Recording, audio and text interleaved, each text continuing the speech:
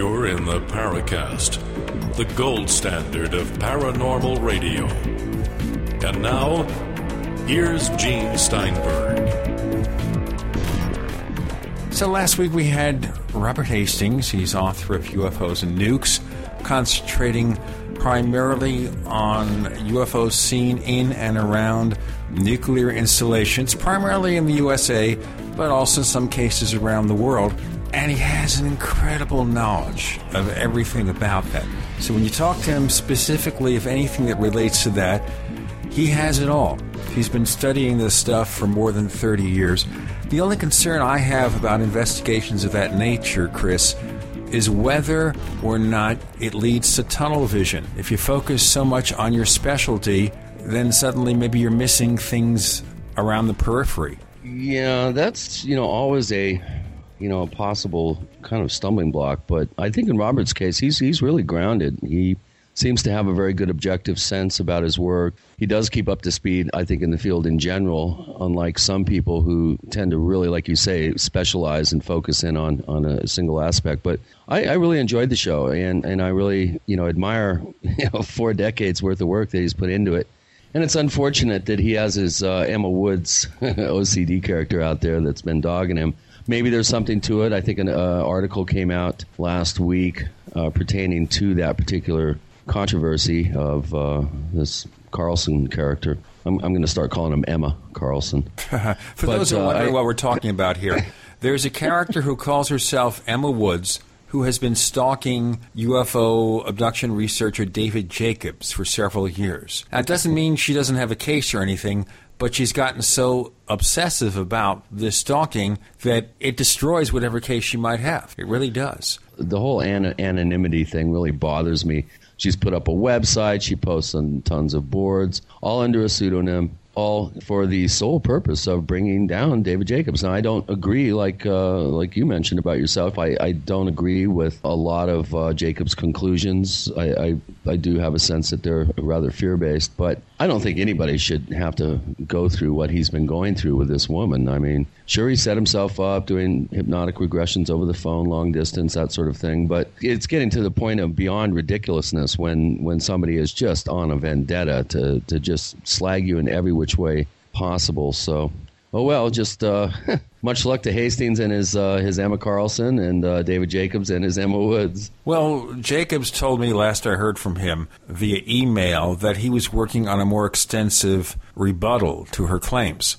So maybe that will put the matter to rest, but I kind of doubt it, although things have been pretty quiet. I think part of the reason things are pretty quiet is more and more forums will not allow Emma Woods to post until she presents some authentication as to who she really is. Yeah. I mean, you can attack anybody from the position of anonymity, but you're attacking them by name. It's not two anonymous people attacking each other.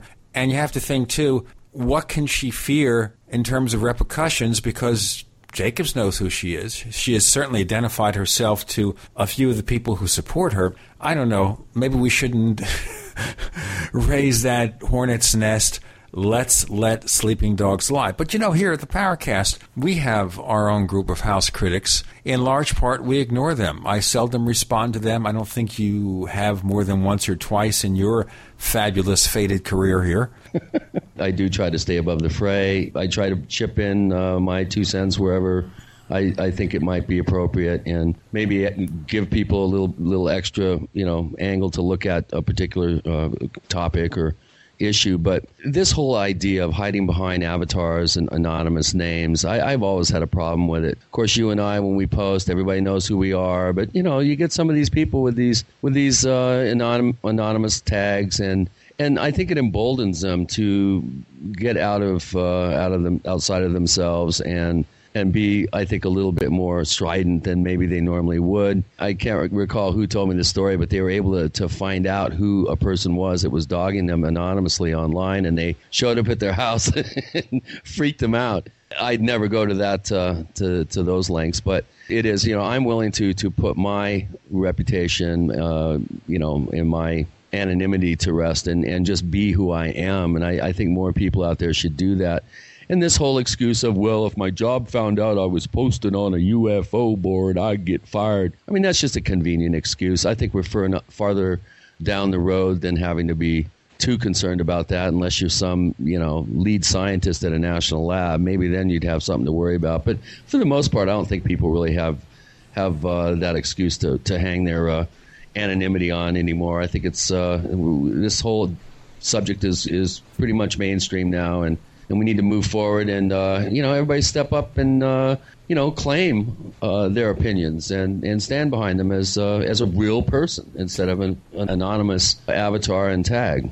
And of course, if you are a woman living in disability in New Zealand, do you think the paparazzi is going to basically fly across the ocean and seek you out? Oh, yeah, definitely. Oh, man. It's got to happen. Beating a path through the sheep herds to her door. Ah, well, that could be. Listen, New Zealand's there's more sheep than humans. And I think, what's the saying?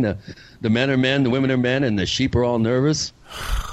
Bad joke. I will not say anything because they claim I tell bad jokes. But the real truth is I don't tell jokes. Occasionally I'll throw one of these old disc jockey puns out. But I do not tell jokes. I want to tell you one thing very quickly about old stuff or an old story. Lately, I've been coming across old friends that I knew in the early stages of my radio career, such as a guy named Bob Kite or R.J. Kite, who does now the announcing for some of our bumpers over on the Tech Night Owl Live. And some of you who notice or care about these things, you notice on our theme song we have a new voice there. But he's somebody I've known for many years, Bob Zanotti, who actually ran a paranormal radio show on a college station in New Jersey years ago. I was a guest on the show, and now after all these years, I guess he sought us out, and he graciously agreed to do those introductions for the show. Bob Zanotti. He lent us his manly voice. He did indeed, and he's a professional voiceover artist, as you can tell from the quality of what he does. But he also has a great collection of the old shows that he did featuring famous UFO personalities who are no longer here. And I'm kind of hoping that we'll get together with Bob in the very near future and get some of this stuff back on the air. I guess he has to digitize the old cassettes and reel-to-reel tape files or something. We'll get him on the air. You'll hear people like August C. Roberts, Dominic Lucchesi, and other people no longer with us, forgotten figures in the UFO field, and perhaps they had very fascinating things to say. We're also hoping to put together a show on Long John Nebel. Now, his shows go back to the 50s. I don't know if there's any copyright or heirs to Long John who might object if we ran segments on the air. We'll have to check about permissions. But I'd love to do that because I think a lot of fascinating things happen there. And maybe listeners then can judge fairly whether or not we've learned anything about paranormal investigations, specifically UFO investigations. In any case, Chris, you set up this week's show, and it's all about a book. And let me give you the name of the book, and then you can explain what this is going about. It's called How the Hippies Saved Physics, Science, Counterculture, and the Quantum Revival. Well, what the heck is that about? Well, it's a long story, and I'm sure David Kaiser is going to give us a really good, entertaining overview of this wonderful saga that's been going on, still going on, actually, to this day. But in the early 70s, there were a group of, shall we say, alternative thinking physicists, Jack Sarfati, Nick Herbert, Paul Sarag, Fred Alan Wolf. It was a whole group of these guys that were real radical, sort of new thinking physicists, quantum physicists, and they loosely formed a group called the fundamental physics group. Of course, fundamental and physics are misspelled with F's instead of PH's and stuff, and they were rumored to imbibe in quite a wide assortment of psychedelics, as was the custom at the time. And there's some question. This is one thing I want to bring up with Kaiser is, what role did the psychedelics play in these in their thinking? Because they came up with some radical ideas, including faster-than-light communication. And subspace. The book is fascinating. Yeah, that's going to be David Kaiser coming up next on The Paracast.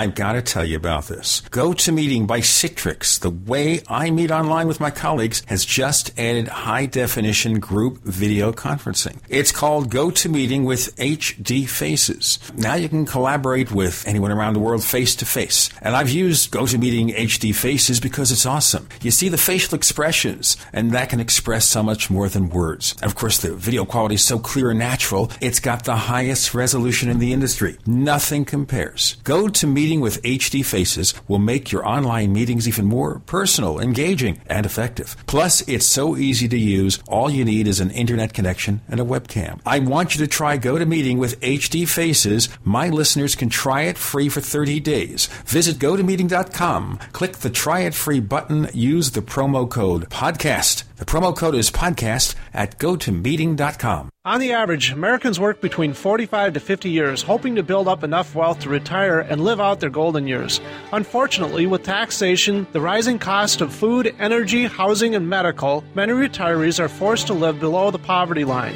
Is this a flaw of free enterprise, or is our monetary unit we call the Federal Reserve Note forcing us into perpetual debt, ensuring inflation and higher taxes? These questions and more can be answered by reading G. Edward Griffin's book, The Creature from Jekyll Island. Congressman Ron Paul states it's what every American needs to know about central bank power. A gripping adventure into the secret world of international banking cartel. Hi, this is Ted Anderson. I will give a silver dollar from the early 1900s to anyone who purchases this book. Call 1-800-686-2237 and order a copy today. It's critical that the public be made aware of the system. Call and order your copy today at 1-800-686-2237. That's 1-800-686-2237. Are you tired of spending money for metal canning lids year after year? Then stop! Stop buying metal lids and get Tatler reusable canning lids. Made of USDA and FDA-approved food-grade plastic, Tatler canning lids let you safely store emergency preparedness foods for years. Traditional metal lids are single-use throwaways that contain BPA, but Tatler canning lids are indefinitely reusable and guaranteed to last a lifetime when used as designed for home canning and contain no BPA. Tatler lids are dishwasher safe, perfect for standard pressure or water bath canning, eliminate food spoilage from acid corrosion, fit standard mason jars, and are proudly made in the USA. Place orders by phone at 877-747-2793 or go to reusablecanninglids.com. That's 1-877-747-2793 or go to reusablecanninglids.com. That's reusablecanninglids.com. Tatler Reusable Canning Lids, the original since 1976. If you're concerned about radiation poisoning from Japan in the air, water, or food and can't find potassium iodide, go to RestoreYourHealthNow.com and choose Liquid Zeolite. Liquid Zeolite is hands down the best product to remove radiation from your body and safely removes toxins, heavy metals, boosts energy levels, and promotes a strong immune system. For fatigue, muscle weakness, headaches, memory loss, influenza, joint pain, or toxic radiation poisoning, use Liquid Zeolite from RestoreYourHealthNow.com. Liquid Zeolite is so powerful it was used to clean up contamination in Chernobyl, yet so gentle you won't even know you're taking it. Liquid Zeolite comes with a money-back guarantee, but is only available at RestoreYourHealthNow.com. Learn how to get free bottles of Liquid Zeolite at RestoreYourHealthNow.com. That's RestoreYourHealthNow.com or call 800-880-9976. Call 800-880-9976 today and learn how to get free bottles of Liquid Zeolite. America's #1 source for independent talk radio for over a decade. We are the GCN Radio Network. We want to hear from you. If you have a comment or question about the Paracast, send it to news@theparacast.com. That's news@theparacast.com. And don't forget to visit our famous Paracast community forums at forum.theparacast.com. Get in on all the action at forum.theparacast.com. Hey, we're back at the Paracast with Gene and Chris, and it's my pleasure to announce and introduce to the audience our today's guest, which is David Kaiser. He's an MIT graduate, and he's written a very provocative book that I read a review of the book, and David, I just instantly knew that we should get you on the show and talk about this. It's a little bit outside of our normal purview, which is the paranormal. But when you look at people like Jack Sarfati and Nick Herbert, these guys are they're pretty paranormal in their own way. So I thought that this would be a good opportunity to open up our subject matter on the show and get you on. I really enjoyed the book. It was very entertaining. You were able to take pretty complex subject matter and present it in an easy-to-understand layman, for the average layman. There's a little math in there, but nothing, it's not rocket science. Just the whole way that you were able to present this wonderful process that these gentlemen went through, these scientists went through, and are still going through to some extent. We'll talk about that, I'm sure, later on in the show, what some of these gentlemen are up to. But why don't you give us a little background on yourself and tell us a little bit about yourself, but also how you became involved in writing this book, How the Hippies Saved Physics. Sure, I'd be glad to. I should start off with just a quick correction. Actually, I'm not an MIT graduate, but I do teach there now, so I'm trying to make more MIT graduates. But anyway, My bad. I want to ask you a fast question then. We have a controversy in the paranormal field about a guy named Philip Imbrogno who claims he went to MIT. Did you ever hear of him? I haven't, but that's not conclusive either way. Well, they haven't either. That's the problem. Go ahead, please. I see. Okay. So I was just going to say that, right now I am a professor at MIT. I teach both in the program in Science, Technology, and Society, and also in the Department of Physics. And I came to this topic, the way the book really got started was, as a kid, as a high school kid, I was an avid reader, popular science books. I wanted to read everything I could get my hands on about modern physics. And among the many, paperbacks that I got really excited about as a kid, one was Fritjof Capra's book, The Tao of Physics. That book is probably well known to many of your listeners. Runaway, amazing, international blockbuster bestseller these days. It turns out that's not how it started out, but that's certainly where it is today. And so I read that book as a kid, and to be honest, I wasn't all that excited or really into the kind of Eastern spirituality side, but I was really enamored of his explanations, his introduction to ideas from relativity, from quantum theory, and that book really, really stuck with me. When I got to college, I got really excited about the notion of Bell's theorem and quantum entanglement. I'm sure we'll talk about it in some detail later on, but that was the sort of quantum weirdness, the notion that quantum theory is painting a picture for us of the world that just seems so out of whack with our intuitions and with what we're used to. That was really captivating. That really grabbed me. And then in grad school, I was working on my physics dissertation. I had the opportunity to do a benchtop experiment on entanglement on Bell's theorem. It turns out the very first version of that experiment was done by a physicist named John Clauser. And when I did a little more digging, it turns out Clauser had done that experiment in Berkeley in the 70s. Fritjof Capra, who wrote The Tao of Physics, was also in Berkeley in the 70s around that same time. And in fact, they knew each other. They were both members of this little weird kind of eccentric ragtag group. They call themselves the Fundamental Physics Group, and that's the group that I really focus on for this book. So in hindsight, there are many kind of arrows along the way that led me to this group and to try to write that book. Well, first of all, Bell's theorem really does play it's a pivotal subject in the book and in these scientists' process. Why don't you give us kind of a layman's thumbnail sketch of what Bell's theorem is so our listeners can understand how these guys were so excited and inspired to work in this realm? Sure. Bell's theorem is one of these quintessential examples of just quantum weirdness. It's on a level with Schrodinger's cat, or you name your favorite weird thought experiment. So Bell's theorem is named for physicist John Bell. He published it in a really totally obscure journal in 1964. Got completely ignored by physicists for a long time. But the group in Berkeley that I write about, they were among the earliest to really pick up on this and get excited. So Bell's theorem seems to suggest that quantum particles that have interacted at some point in the past in all kinds of actually pretty mundane ways, nothing fancy about it, that they can retain a kind of connection with each other, even if those particles have moved arbitrarily far apart. So what it seems to imply is if we sort of tickle a particle here, we make some measurement on an electron, completely mundane, straightforward thing, it should make its partner particle dance instantaneously, even if that particle is, a galaxy away. It boggles the mind that these two things which are no longer in contact with each other, they stopped interacting long ago, and yet they can retain this almost like a kind of telepathic style link. At least that's when people struggle to put those equations into words, they come up with words like that. There's a weird connection between them that is really not like what we would see around us, at least in the ordinary world. So Bell's theorem is one of these examples where the quantum world can just depart really quite radically from our expectations. So this is really a Bell-Rock sort of foundation to quantum entanglement, I think would be the term? In fact, that's right. That's basically synonymous. Bell's theorem nowadays is often known as quantum entanglement or non-locality. These are all basically pointing to the same idea. Well, what about it? I mean, let's start kind of at the beginning. Why don't you give us a sense of who these fundamental physics groups were, who the individuals were, and kind of let's set the stage a little bit about the times around that the Bay Area. These are wild and woolly times, and these guys, I don't think. I think it's safe to say that they were quite psychedelically aware. I'm sure they were doing psychedelics like most people of their age at that time.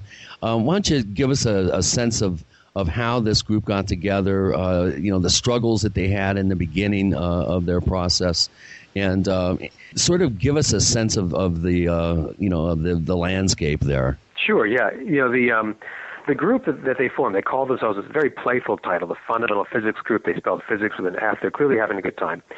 And it really had a core of maybe 8 or 10 members. The group the weekly meetings would grow or contract. It could be as many as 40 or 50, but there were really about 8 or 10 of them who kind of saw it through every week for about almost 4 years. So it was a long-running, informal but long-running group. And like you say, these were basically folks who were largely down on their luck at the time.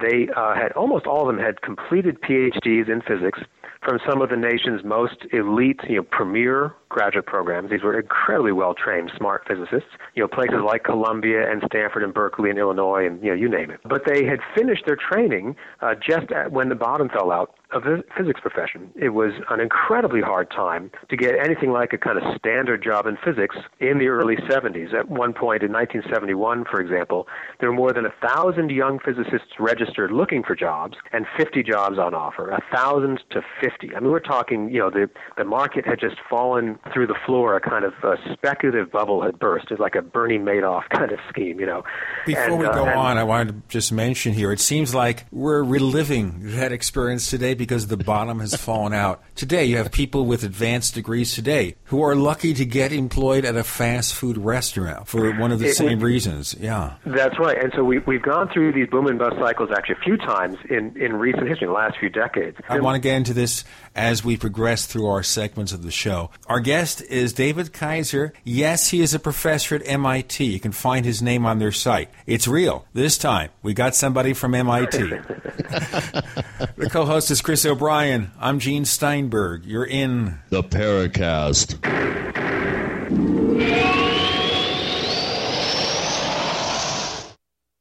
Ray Perkins, a reclusive veteran burned out from the Gulf War, lives tortured by relentless, perplexing nightmares. Nightmares of a horrific battle in deep space and of a mysterious woman suffering in agony for her devastated world. A woman not yet born, calling across centuries to him. Then, a coincidence leads him to his destiny, his chance to alter the universe. Attack of the Rockoids. The former fiction editor for Star Wars and Indiana Jones, Robert Simpson, writes, "The soul of the novel Attack of the Rockoids lies in its heart and passion for building a convincing tale of a love that spans a galaxy, a thrilling story. Attack of the Rockoids is available now. Read a sample chapter and get a special discount off of the cover price at our website, rockoids.com. That's ROCKOIDS.com. Attack of the Rockoids, a novel in the grand science fiction tradition." Ready to save? Then you're ready for the Super Summer Sale at Herbal Healer Academy. Herbal Healer has been the leader in quality natural supplements for 23 years. Log on to herbalhealer.com and take advantage of Herbal Healer Academy's incredible savings on 500 parts per million colloidal silver, the best pharmaceutical grade available, and all sizes on sale. Super Male Plex with Uhimbi and Super Femplex for summer toning. Buy glucosamine chondroitin 60 caps, summer sale priced at only $12. Colon Enhancer 250 caps, summer sale priced at just $18. And if your brain's a little foggy, we have a great supplement on sale called Memory Power. Log on and hit the postcard specials link for more super summer savings at herbalhealer.com. As always, new customers get a free catalog with first order. Herbal Healer Academy, healing the world with nature, one person at a time. Before you throw away your used batteries, you need to listen to this. Now, going green can save money. Go green and save money by giving life to your used batteries by charging them with the Renaissance Charger. The Renaissance Charger uses a new revolutionary battery charging technology that effectively extends the life of new batteries and gives new life to used batteries. Invented by legendary audio genius John Bedini, this unique and patented charging system rejuvenates the electrochemical plate structure in the battery without additives, increasing capacity and maintaining cell integrity. Renaissance Charge offers a full line of products made in the USA for all types and sizes of batteries. Find out why our customers tell us the Renaissance Charger is the only battery charger they will ever use. Save your money. Save the environment. Visit us online at r-charge.com. That's r-charge.com, or call us at 208-772-4514. That's 208-772-4514. Be a part of the revolution today. You can't argue with success. And many people have found great success in fighting back colds and flu viruses with Ali C, the world's best garlic extract. So now, it's time to get even more success with the other great quality natural products from Affinity Health Products. Like C Energy Liquid Vitamins, Lose and Snooze, and the One Day Diet. Or Human Growth Hormone Support, Menopause Specialist for Women, and Joint Specialist. See these and many other quality Affinity Health products for men and women online at affinityhealthproducts.com. That's AFFINITY healthproducts.com. Or call in your orders at 877-888-7126. That's 1-877-888-7126. Trust your health to the makers of Ali C, the world's best garlic extract. Affinity Health Products, the finest and most innovative natural health products available. Are you tired of searching for great talk radio? Something more important. Search no more. We are the GCN Radio Network. Hello, this is John Burroughs, one of the witnesses to the Rendlesham UFO incident. You're listening to the Paracast, the gold standard of paranormal radio. We're back. Gene and Chris talking to David Kaiser, professor at MIT, author of, and let me give you the full name of the book here, How the Hippies Saved Physics, Science, Counterculture, and the Quantum Revival. And right now he's talking about this culture, this group of scientists who couldn't get a job because the bottom had fallen out, I guess, of the business. And we recall also people like Stanton Friedman, nuclear physicist. He reached a situation where he couldn't find employment except as a UFO investigator. So, David Kaiser, you could have become a UFO investigator. You didn't, though. No, not this time around. Not in this life, anyway. But it's true that the folks I focus on for the book, they had to make a different way in the world. They couldn't just do what their teachers' generation had done in terms of the expected routine. You get your PhD from a good place, you get a good job, you do mainstream research. Through no fault of their own, this generation and members like this Berkeley group, they were really just caught off guard. And so what amazed me about the story is they found each other through different ways. They kind of bumbled along, and the roads led them to Berkeley. I always joke, if it's 1973 and you got time in your hands, might as well go to Berkeley. It was a great, amazing place to be, as I'm sure we'll talk about. And once they got there, through different ways, different things that brought them there, they pretty quickly found each other, and they found kind of like-minded people who were incredibly passionate about modern physics, about what it might imply, about where it might lead, who had seen those questions really kind of denigrated in their formal training. So they were trained to be extremely good with their calculations. They could sling the equations around with the best of them, but they hadn't been encouraged, and in fact their coursework had really discouraged any of the kind of philosophical, interpretive, what does it all mean kind of stuff, And that's what this group was really hungry for. And they figured they had time on their hands. They weren't punching the clock anymore. They found each other. They had this kind of shared interest. And so they formed this very informal but very kind of spirited group the fundamental physics group, and they met together every Friday afternoon, and they'd arrange for some speakers. They'd have kind of brainstorming sessions, and sometimes they would truck on down, bring the whole show down to the Esalen Institute in Big Sur, California, about 150 miles south of San Francisco, right on the coast, breathtakingly beautiful setting. And Esalen, as I'm sure you know, was famous even at the time for a kind of incubator of the New Age, right? All things New Age or occult, whether it was Eastern mysticism or psychedelic drugs or yoga, which once seemed very radical, vegetarianism, things that, some of which now seem actually pretty straightforward. And it turns out the single longest running seminar series in Esalen's history was actually on quantum mechanics and the nature of reality. These physicists that I wrote about were organizing every year for the better part of 2 decades. Was hot stuff at Esalen around the hot tubs and all the rest. So these folks were carving out a kind of parallel universe for themselves to pursue these questions that had really fallen out of favor or fallen out of the curriculum for mainstream physics. So why don't you give us a sense of some of the early thinking that they bounced around with each other, and some of the early attempts at creating hypotheses and then doing the work that it would take to prove them and get published? Sure. So, one of the things that really mesmerized the members of the group was Bell's theorem. We were just talking about a moment ago, this notion of quantum entanglement of particles that could be separated in space but still share this kind of instant connection. And they were among the earliest physicists anywhere in the world to take that seriously. They weren't the only ones, but they were, we might say, the early adopters. Go back and look at who published articles on Bell's theorem during the first 15 years after Bell's original publication, and they're dominated by members of this group. So not exclusive, but clearly, in the game early. And these folks were worried about entanglement, about non-locality, about how quantum theory violates our ordinary experience. But they also, some of them, were also curious about, would this help explain other kind of strange phenomena around them? And this is where I think it matters a great deal that they were sitting in the Bay Area in the 70s as a lot of stuff was getting attention and kind of in the air. And one topic was, for example, Uri Geller, the Israeli performer, who then began to claim that he had genuine psychic abilities. He was whisked to the United States for careful scientific study. One of the first places he went to or was brought to was in the Bay Area, the Stanford Research Institute, or SRI. It was a defense contractor laboratory that had only recently been spun off from Stanford University. So ordinarily they did, tests for the Pentagon or some private industry. And all of a sudden there was a group at SRI, again, sort of with time on their hands during this low point in the physics profession, and they began studying people like Geller, and in fact many other people, to see if they had, mind-reading abilities. Did they actually come to any conclusions, positive or negative, about these alleged abilities? This is very important. They did. They came to the conclusions. They didn't sway everyone who tried to listen to them, but they were convinced. These are physicists Hal Puthoff and Russell Targ, and in fact there's a whole group there at one point.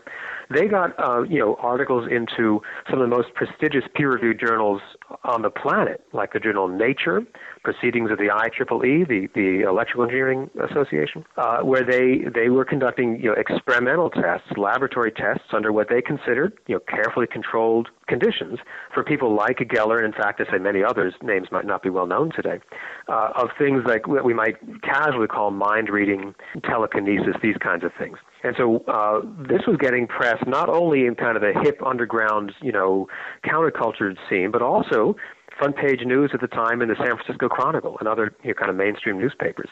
And so these physicists that I wrote about who were in Berkeley, some of them were reading about this stuff. They got incredibly excited.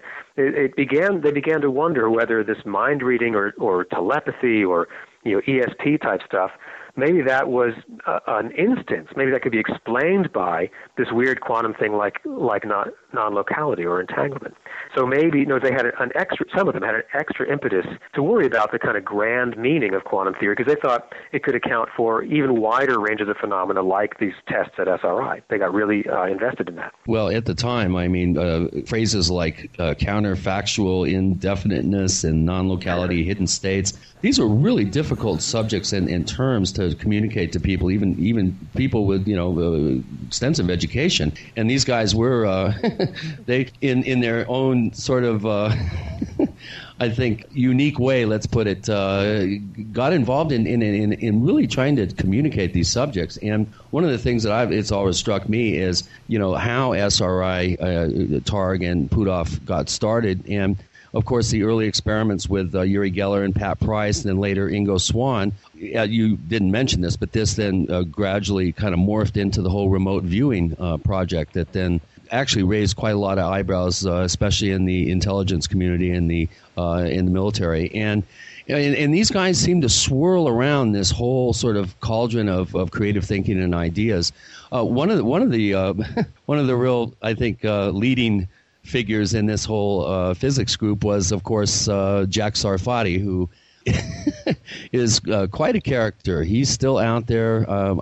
For a scientist who supposedly is doing some pretty heavy-duty physics work, I don't know how the heck he has time to fire off several hundred emails every day. And I've unfortunately been the recipient of some rather strident emails from Jack. Mm-hmm. We'd like to get Jack on the show at some point, and he has surprisingly agreed to come on the show so we can dig into some of his war stories. But I mean, these guys are really, they were walking the walk and talking the talk. I mean, several of them actually had jobs as like dishwashers and just, they did anything they could to get by. Why don't you describe some of these figures for us?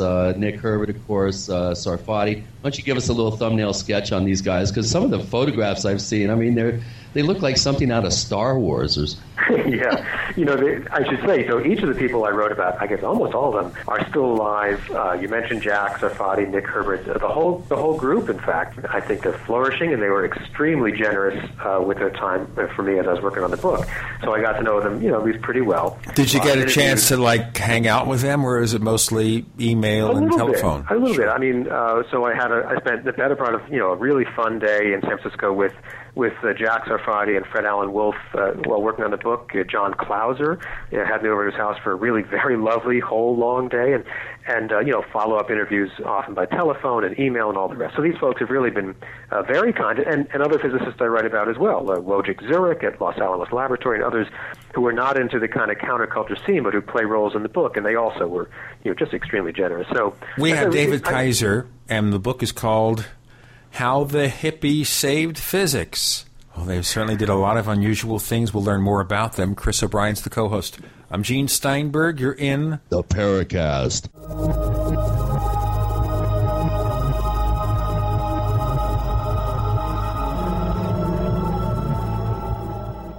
So here's what happened. I was placing an order online. The site went down. It just stopped responding. It took hours before it returned, but I'd already placed the order with another company. If your site goes down, you could lose business. And if you have a business or personal site, you'll want to know it's easy to run and it will stay online. At iWeb, your site is hosted on one of the most reliable networks in the world. Check it out. iWeb.com. That's iWeb.com. For 58 years, Fate has provided true reports of the strange and unknown. Fate brings you the latest in all aspects of the paranormal, like angels and miracles, psychic phenomena, ghosts, UFOs, and much, much more. To receive your complimentary Fate magazine, call now at 1-800-728-2730 or visit their website at www.fatemag.com. That's 1-800-728-2730. What are you waiting for? Your fate awaits. Local Army Navy surplus stores are hard to find these days, but not military issue supplies. They're right here online at mainmilitary.com. That's right, just like the state, M-A-I-N-E, military.com. We have everything for true total preparedness. Mainmilitary.com is not a typical website. It has much more than your old surplus store. Quality military-issue survival gear like canteens, mess kits, utensils, gas masks, filters, and chemical suits. Magnesium fire-starting tools, strike anywhere, waterproof, and storm matches. First aid kits, splints, tourniquets, parachute 550 cord, military manuals, sandbags by the bale, and a huge Molly assortment of vests and pouches for every need. Call 207-989-6783, 207-989-6783, or visit mainmilitary.com. That's M-A-I-N-E military.com, the main name in military supply. OpticsPlanet.com is where discerning gun owners and outdoorsmen go to gear up. Optics Planet has the best selection of rifle scopes, red dots, night vision, holsters, bags, and tactical gear on the planet, with always low prices, free shipping on most orders, and expert customer service. Go to OpticsPlanet.com/GCN to get a free gift with purchase. That's OpticsPlanet.com/GCN or call 800-332-OPTICS, 800-332-6784. Hi, this is Ted Anderson. Have you ever wondered why banks, stockbrokers, investment advisors won't talk about gold IRAs? They've been available since 1986, yet the financial industry won't recognize the value of gold for your retirement. Gold has outperformed paper investments, yet no word about IRAs. If you would like to have gold for your retirement, call 800-686-2237. Don't get left behind by rising inflation and low returns. Call 800-686-2237. Secure your future and call 1-800-686-2237. Energy, energy, and more energy. We all need it. Get the energy you need quick through the powers of Wild Forest Extract. Wild chaga and birch bark are the secrets of the forest, used exclusively by Russian athletes. Wild chaga is the world's top source of superoxide dismutase, the critical enzyme that blocks the aging process. Chaga is good for your heart and even helps support healthy arteries. Wild birch extract is the top source of betulin, a natural sterol needed by every cell of the body. And healthy cells mean a healthy body and a more powerful you. No wonder it's known as a king of all herbs. Experience real energy and power like you've never dreamed possible. Take Chago Charge Tea with wild birch bark every day and Chagamax capsules to get the energy you need. You deserve it. Order today by calling 877-817-9829. 877-817-9829. That's 877-817-9829. These statements have not been evaluated by the Food and Drug Administration. These products are not intended to diagnose, treat, cure, or prevent any disease. The GCN Radio Network, providing the world with hard-hitting talk radio. GCN. Great talk radio starts here.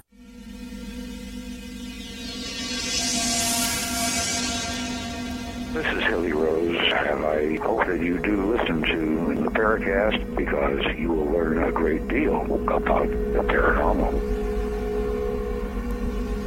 Chris O'Brien's the co-host. I'm Gene Steinberg. On the Paracast, David Kaiser, who's a professor at MIT, and is talking about a group of people who hung out together in San Francisco, the hippies, how the hippies saved physics. Now, the title, Saved Physics, is it because of the cutting-edge research they discussed? How did they save physics? It is. I mean, I intended the title to be actually kind of playful, a bit ironic, kind of tongue-in-cheek, which is I don't think any small group of individuals, saved the entire discipline. So it's meant to be playful. Nonetheless, I mean, this group on the margins and really, as you said, down and out, some of them living hand to mouth, incredibly passionate about their work. And they really did, stir some pretty amazing developments. All of them were amazing given their kind of, professional platform at the time. And so I don't think they saved all of physics, but they did a bunch of stuff that has had lasting value to this day. And when I started piecing those things together, I said, there's really a book here. And so we were starting to talk before, who are these characters? People like Nick Herbert and Jack Sarfati and Fred Allen Wolfe might be names known to some of your listeners. Elizabeth Rauscher was at the time a graduate student, a young mom raising her son, was just able to go back to finish her PhD when her child was old enough, to go to kindergarten. Really, not easy times. And she was subject to really quite horrible gender discrimination. Very, very few women physics students, even as recently as the 1970s. And so she didn't have an easy time of it. Saul Paul Sarag, who's an amazing fellow. He was basically honestly, I can't remember if he finished his undergraduate degree or not. He did not go on for graduate training, partly because he dropped out of Berkeley to go pursue theater. He was cast in the original Broadway production of Hair, if you can think back to that. Couldn't scrounge up the cash to meet the actor's equity fee, went back to Berkeley to study more physics. I mean, these are amazing people and pretty cool characters. And Saul Paul, through basically self-study, managed to publish several physics articles in, again, the most prestigious peer-reviewed journals in the land. So these people combined an amazing passion for quantum theory and its kind of weirdnesses with an interest in all the kind of buzzing, blooming, occult, New Age stuff that was getting especially a lot of play in San Francisco and the Bay Area in the 70s. And they were playful. They didn't take themselves too seriously at times, and it's pretty amazing bunch. Well, to have seminars at Esalen naked in hot tubs, that's just kind of wacky. Just listening to me say that. But one of the things that you really you spend a bit of time in the book talking about Nick Herbert and Jack Sarfati's attempt at faster than light communication. And this was fascinating to me because basically what they were trying to do is take the principles that Bell laid out in his theorem and take non-locality and actually utilize it as an approach to faster than light communication. Let's talk about that a little bit because it was an incredibly difficult process that they went through, and I know Nick Herbert spent years attempting to prove his hypothesis. And why don't you give us a kind of a thumbnail on that? And maybe before you answer the question, David, consider the phrase that came out of Star Trek, subspace communications. Is that what it was about? Subspace. I'm not sure what that would be, actually. I'm not sure. That was the concept in the Star Trek universe. In the Star Trek universe in the 1960s, how did they communicate with people light years away? Well, of course, they didn't have to explain it. It was all subspace. I see. Well, maybe that was the inspiration. I don't know. But it certainly is. It's equally strange. I mean, what these folks were up to or were after. And so, I mean, just to pause for a second and say, faster than light communication, what that really would imply, if one could make it work, would be receiving a message before it was sent. We're talking about all the causal paradoxes, all the kind of troubles with relativity that would imply. And so what certain members of this Berkeley group, especially at the time, Jack Sarfati and Nick Herbert, they were really intrigued by the possibility, which is to say, Bell's theorem, this incredibly beautiful result from quantum theory, not getting much attention yet, except from folks like the ones I write about. It seemed watertight. In fact, the group member John Clauser had done the very first laboratory tests. It proved that this entanglement seemed to be a real thing. It wasn't just, flights of fancy.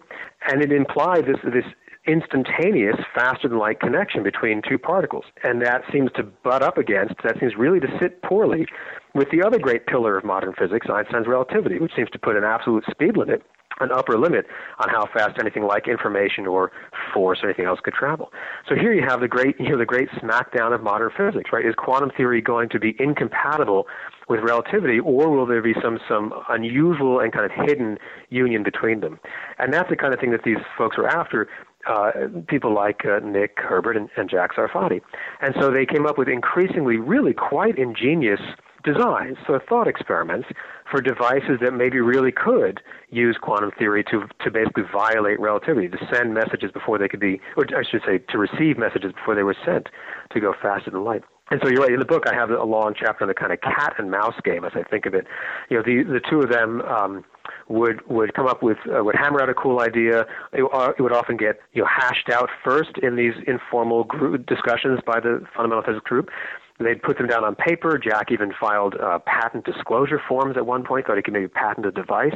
Nick Herbert wrote up his own preprints and set them on their way. And then a small number of other physicists all around the world, some of them in the United States, some dotted throughout Western Europe, would get their hands on these kind of underground preprints. There were all kinds of interesting ways they were connected. And they would think hard about them, and some of them would find the loopholes. They'd find the sort of no-go theorem, why that actually would not be able to operate as claimed. And this went on for, as you said, for years. In fact, for increasingly ingenious patterns or plans, and then increasingly subtle reasons why they actually would fall. And with each of those, these were kind of revelations that had not been known before about the deep structure of quantum theory. Physicists were learning about things they didn't even know about in the effort to kind of debunk or poke holes in these cool designs. And so, and from that's partly where the saving physics in the title comes from. Out of that really quite playful, spirited back and forth came some absolutely critical insights into physics that are at the sort of page one of our textbooks today. They go by names like the no cloning theorem, the no signaling theorem, quantum limits on amplifiers. I mean, these are foundational results that are now at the bedrock of a multi-billion-dollar industry like quantum encryption, and they were discovered by the kind of constant, playful, smart prodding and hard thinking by people like Jack Sarfati and Nick Herbert, and then the handful of their kind of interlocutors, people like Wojciech Zurek and Bill Wooters and Dennis Deeks and others, Giancarlo Girardi. So there was this kind of really attenuated communication pattern between the kind of really hip, playful Berkeley group and a few other kind of increasingly mainstream physicists who were paying attention. Cutting to the chase, David, is it possible to have what we call subspace communications or communications at faster than light speed so someone who's exploring another star system can call home and they get an answer right away, not 50 years from now? When ET calls home. So, to the best of my knowledge, the answer is no. I think most physicists would say no. On the other hand, I'm not going to endorse these plans, but serious people, have given serious thought to, they continue to that question. And so it wouldn't surprise me if the effort to get even more wacky, cool ideas today would A, not work, but B, be sort of clarifying in the quest, much like it had happened before. And so quantum theory, as we now understand it, seems not to allow these things to happen. Is quantum theory the last word? There are all kinds of legitimate reasons to ask about extensions beyond quantum theory or, for that matter, relativity. So given what we know now, I think the answer really is no, we can't do it. Do I think that'll never, ever, ever be possible? That's a much harder bet to place. Of course, I have to ask then about the logical connection, warp drive, hyperdrive, or as they used to say, engage. So can we engage warp drive? They're talking about that, aren't they? Some of the folks are today. So, as for example, people like Jack Sarfati have been working very hard on sort of, we might call them exotic theories of space-time, or worrying about, or even does Einstein's general relativity allow for exotic states and so on. So again, it's not that I at least haven't seen a winning example yet, but that doesn't mean that they shouldn't be working on it. And that's I think the larger point of the book is that we need these people, we need all kinds of people to be pushing and pushing on the boundaries. What seems just maybe barely possible?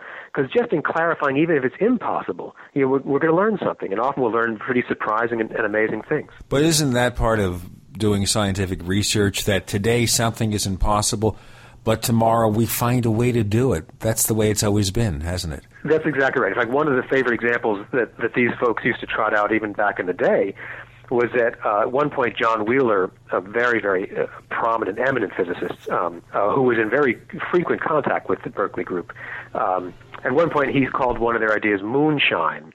And they thought that was great because that's exactly the word that was used before World War II to explain to dismiss the notion of what would become an atomic bomb. A Nobel laureate nuclear physicist had said that's uranium fission is just moonshine. And I'll tell you what, we'll drink more moonshine or the Kool-Aid or whatever it is with David Kaiser. I'm Gene Steinberg. The co-host is Chris O'Brien. You're in the Paracast.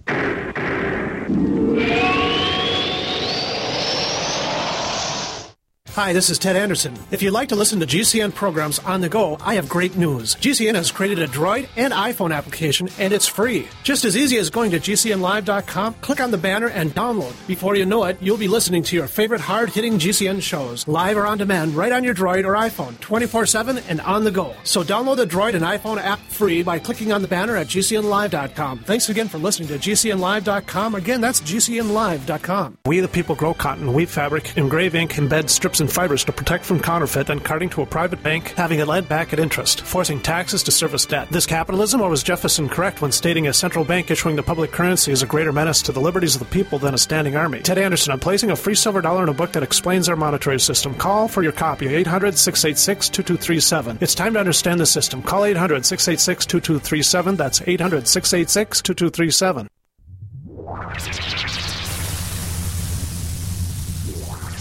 Welcome back to the Paracast, the gold standard of paranormal radio. And now, here's Gene Steinberg.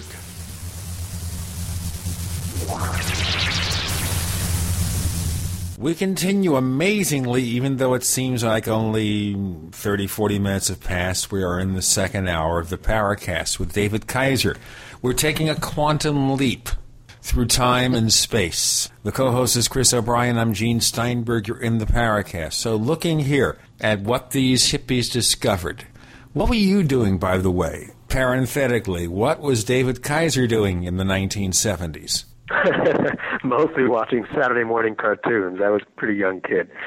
So, I joke in the book, I guess in the acknowledgments, I say my memories of the 70s are hazy, but not because they were clouded, by psychedelics, because I was, like a toddler. So I was slowly, trying to learn about the world, but in a different way than the folks I write about. So I guess if you remember the 70s, you're either too young or had spent too much time in the 60s. An interesting little side note here is Jack Sarfati is going to be at the DARPA NASA Star Drive Symposium in October, and I believe he's going to be presenting some sort of paper addressing his concept of negative energy-powered starships. So he's still Mr. Outrageous. He's still out there pushing the envelope. So kind of keep your eyes open, listeners, for word on on his paper. And if we can get him on the show, he's agreed to get on. We'll maybe get into that a little bit. The whole concept of negative energy, to me, I mean, I guess your average New Ager would cringe, thinking, "Oh my God, negative energy powering the starship." So, by the way, is that antimatter? Negative energy? No, it's not. Okay. It's different. We can't build dilithium crystals. On my arm. We can't build dilithium crystals. I'm so sad. Metamaterials, Andrew says. I'm here with Andrew Palfreyman, who is a software engineer for many years at Cisco. He was one of those rare individuals that was actually accepted into Oxford University when he was 16. So he's a bright guy, and he's busy writing down up a couple of questions and comments as he's listening to us do the show here. We should bring him on for a few minutes. I'll see if I can twist his arm and get him on here. But he's been working for over 12 years with on the Woodward effect. Are you familiar with that at all, David? The Machian general relativity and Mayor Millis's BPR number one choice. So I'm familiar with some of the work on Mach's principle and relativity and some efforts to explain the origin of inertia. I'm not familiar with the things you mentioned just now, though. Yeah, so what's Woodward's first name, Andrew? Yeah, James T. Woodward at Cal State Fullerton. Andrew's been working with him really closely for quite a number of years on it's called frictionless propulsion, I think, propellantless propulsion. So maybe Woodward and Sarfati might compare notes at one time. Well, let's get back to our physics group, and we were talking about Nick Herbert's multi-year attempt, and with Sarfati's help and the physics group's help, to come up with a design for faster-than-light communication, which ultimately was shot down. Even though he did get a paper published, if I remember correctly, it was, as you alluded to, it was sort of proven to not be a workable hypothesis. What were some of the other early experiments that these guys were doing before we had, of course, the famous success of the Dow of Physics and the Dancing Woolly Masters from two of the members of the group? Why don't you kind of give us another sense of what some of the other areas that they were working in? One device they actually really did build, Nick Herbert built with another friend and colleague, they called a metaphase typewriter. This, again, was just a marvelous example of the kind of playfulness built on some real, earnest, serious thinking. And it was a delight to learn about. So part of what really intrigued these members of the group was this question of consciousness. That's a lot of what they were after. And one question in particular was whether consciousness could have an effect on sort of steering quantum events. That's to say, and that goes back in some sense, at least inspired by some ideas, speculations by Nobel laureates like Eugene Wigner, which again, and John Wheeler, which had not really been getting much play in the mainstream physics world, but these folks really wrestled with them. They picked up on them. And the idea was, could human consciousness, or maybe any consciousness, kind of steer, could it alter the underlying probability distribution for seemingly random quantum events? And Wigner had ideas to suggest that maybe consciousness is what he would have said collapses the quantum wave function, or plays some crucial role in quantum measurement. And that was, it's a legitimate thing to be asking about. And these folks were curious about that. And so Nick realized if it's really consciousness and not, say, brain chemistry in a physical, fleshy brain, then it needn't be restricted to the person sitting next to you. What if it could be spirits, from the other side, and so on? So basically, these guys wired up a pretty cool device in the 1970s for a kind of 1870s, phenomenon to worry about spiritualism or getting using a kind of spirit medium to hear from spirits from beyond. So they did this, and they did it many times. And among my favorite examples, they had a big party on the centennial of the birth of Harry Houdini, famous magician, and they wanted to see if Houdini's spirit could somehow, the consciousness could steer the kind of probabilities for quantum events, in particular if it's, say, like the radioactive decay of a thallium sample. So each decay should be a random event, but with an average half-life. And so the question was, could a consciousness like, say, the spirit of Harry Houdini start, sort of speeding up or slowing down, changing from the average likelihood of given radioactive decay? And if so, could that be used to sort of rat-tat-tat out like a Morse code message? So they hooked this detector, Geiger counter, up to a teletype machine. They got a paper from the National Security Agency on the letter frequencies in the English language, how common is the letter E, how often does it appear with the letter D, and so on. And so they wanted to do it really very carefully and scientifically. And they wondered, could, when they hooked up this Geiger counter to the teletype, would they only get random noise, just jumbles of letters, or would there be intelligible messages in there? And they called that the metaphase typewriter. So that's an example of, among many, where these folks were, as Nick, I think, later recalled, it was at the very least a good excuse for a really good party. And there was a way to celebrate Harry Houdini, think hard about quantum theory and consciousness, and have a good time. So they were, I think that captures the spirit of the group. This was not a throwaway. I mean, they were worried about alternative explanations for the measurement problem in quantum theory, which is remains a huge, big deal problem, even for mainstream physicists. And they wanted to sort of highlight just how weird the quantum universe really is, in a very playful, very evocative way. Well, what did Houdini have to say? Opinions differ. So Saul Paul Sirach, whom I mentioned earlier, wrote a really lovely kind of fictionalized account, a short story about the metaphase typewriter. It appeared in this magazine called Spit in the Ocean, which was at the time edited by Ken Casey, the Merry Pranksters. It was in a special issue edited by Timothy Leary. And so in Saul Paul's fictionalized account, they see this string of letters at the back that says basically, and in an infinite time, as if Harry Houdini was too frustrated. This was too slow a device to get his thoughts across. It's like when I try to text on my cell phone, it takes me an hour and a half. So I guess in the story, Houdini's spirit was saying this, I'd love to chat with you fellows, but this is going to take too long. That was fictionalized. However, some people who were there claim that there was a string of characters that was recognizable in the midst, again, of kind of random noise or a jumble of letters. And that was the letters that would spell out by Jung, B-Y-J-U-N-G. And some claim that was just as a lab tech was walking by with a copy of the portable Jung, in her pocket. So, some of them will say, look, you see. Others will say, monkeys on typewriters will type out Shakespeare. That's just a random fluctuation. But, at the very least, they were going to explore the foundations of quantum theory and, like I say, have a good time. One question I have here, which is something we can explore as we continue with this episode, and we are going to have to do our break very shortly. The question I have here is, for regular, normal people, what technology did these people develop in the 70s that we could recognize today? I'm not talking necessarily about quantum entanglements, but things that people could buy in the store. Anything? Well, sure. And one technology was the popular book. I mean, some of these, the best-selling books of that generation were written by members of that group, like the Tao of Physics that I mentioned, like the Dancing Woolley Masters by Gary Zukav.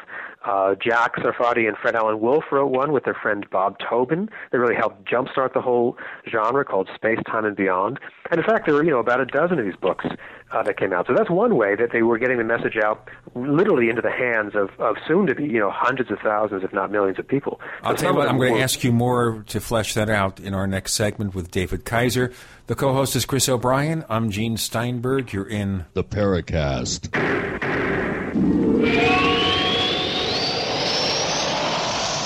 Have you been sitting on a few great domain name ideas but haven't locked them in for yourself? Good. Now you can buy them through the #1 domain name registrar, Namecheap.com, as voted by the top tech blog Lifehacker. Just like the name says, you can buy domains cheap, as low as $2.99, and every new domain comes with WhoisGuard, our special privacy service, free for the first year. Now that you know, it's time to grab those domain names before someone else does. Namecheap.com. Go now. Namecheap.com. Fate magazine provides true reports of the strange and unknown. Keep up with the latest on angels and miracles, psychic phenomena, ghosts, UFOs, life after death, and much, much more. To receive your free issue of Fate magazine, call now at 1-800-728-2730 or visit their website at www.fatemag.com. That's 1-800-728-2730. What are you waiting for?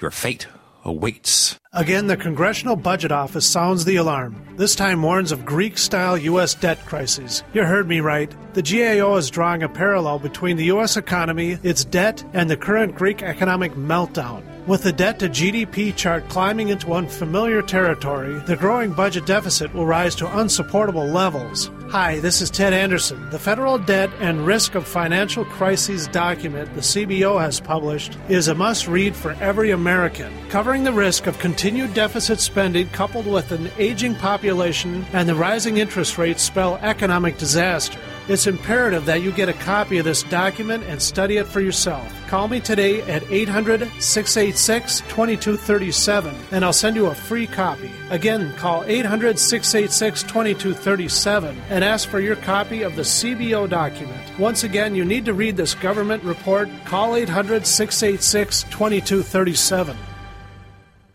The American people think they live in a constitutional republic, land of the free, home of the brave. Right. Just try those lines on the judge when you get a ticket or have to deal with a big bad IRS. Instead, use escapeharassment.com. Since 1972, our volunteer group of researchers and educators have successfully taught how to escape tickets by law, and it works. Escape Harassment has 3 different steps to follow, depending on where you are in the ticket process. Learn how to escape tickets, IRS, or court proceedings before you go to court. For free, 3-minute pre-recorded information and FAQs, call this toll-free number, 1-877-457-9009. That's 877-457-9009. Or go to escapeharassment.com and see our money-back guarantee. That's escapeharassment.com. Remember, escape harassment works.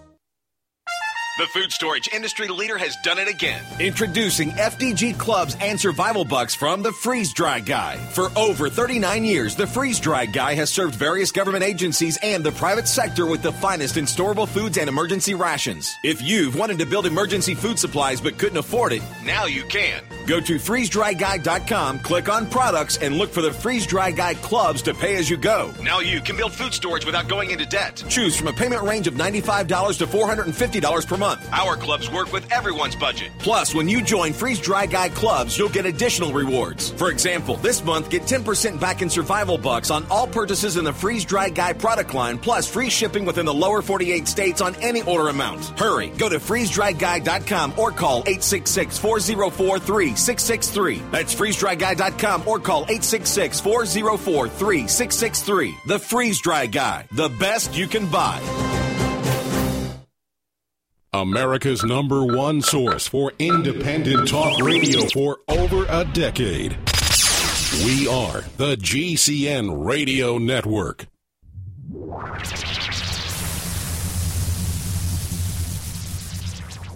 We want to hear from you.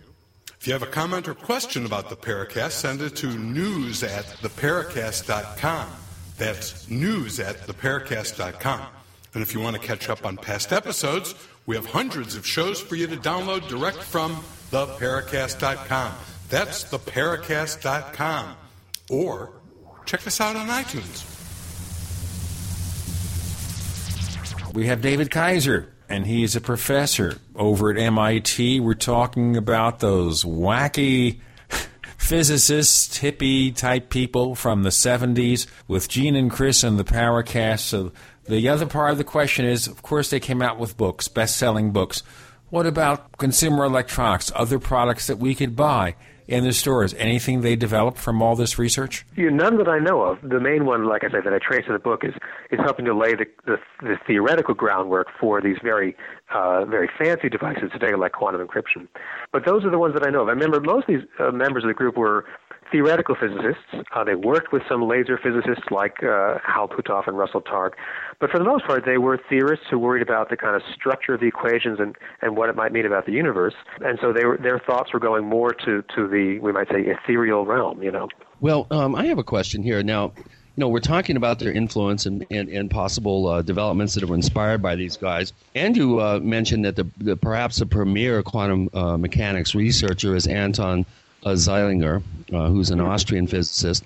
To what extent do you think modern cutting edge physicists were influenced by these guys? And do we see some sort of influence now in the modern physics world? Did they help loosen up the field a little bit, get people thinking more creatively, or what is their legacy really now in modern physics? So I think in the narrow, sort of tight focus, they do have a legacy in these very specific results that I mentioned before, like the no cloning theorem, no signaling, and quantum limits to amplifiers. And those are technical developments that really are kind of bedrock for a whole flourishing field today.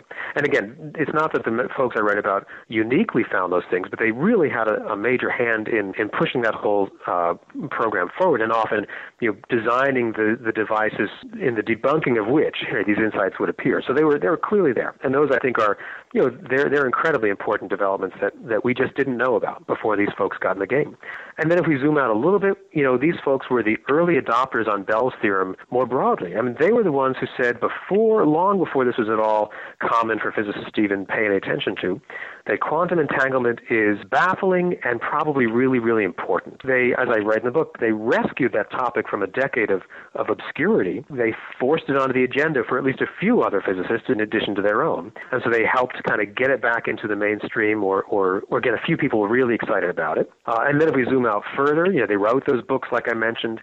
They really inspired a whole genre of popular physics writing and getting a lot of this stuff out into the public, some of which, in fact, this really surprised me actually, some of which got used in formal physics classes in the classroom as a kind of proxy textbook before the regular old textbooks caught up with the new stuff about quantum theory like Bell's theorem. Books like the ones we mentioned written by these folks, or formal lesson plans that were published inspired by those books, by physicists who were talking with them pretty regularly, they had a kind of a direct pedagogical impact in the classroom that was important in the era before these sort of slow-moving textbooks could catch up. So we can sort of zoom out from a tight focus to get broader and broader. And again, it's not like these folks single-handedly changed the world. I don't think any small group ever does. But they were really having an impact. They have a legacy that if we know where to look for it, we can start seeing some of that signs of it even today. Now, one of the topics often discussed when we talk about the word quantum is quantum computing. Now, is this such a thing possible? We're all living in the world of ones and zeros, the digital world. Is this really the next stage of computing? I have a feeling it really is. It's not the area of physics that I work in directly. I have a number of colleagues who do. They're really smart, and they make a good case. And I think there is some. I mean, there are working prototypes of sort of low capacity compared to anyone's laptop on their desktop right now on their desk. But these things are taking advantage of this fundamental quantum property, things like superposition or indeed entanglement in Bell's theorem, that are being literally wired in from the start. And these folks can keep these things, they have to put them in cryogenic coolers, they have to treat them with great nimbleness so far. But nonetheless, they've built a few of these things as well as worked out incredibly complicated and sophisticated, theoretical descriptions. It's not something that I can buy at the Apple Store next year. Not yet. No, it's not. It's not going to be in the iPhone 5.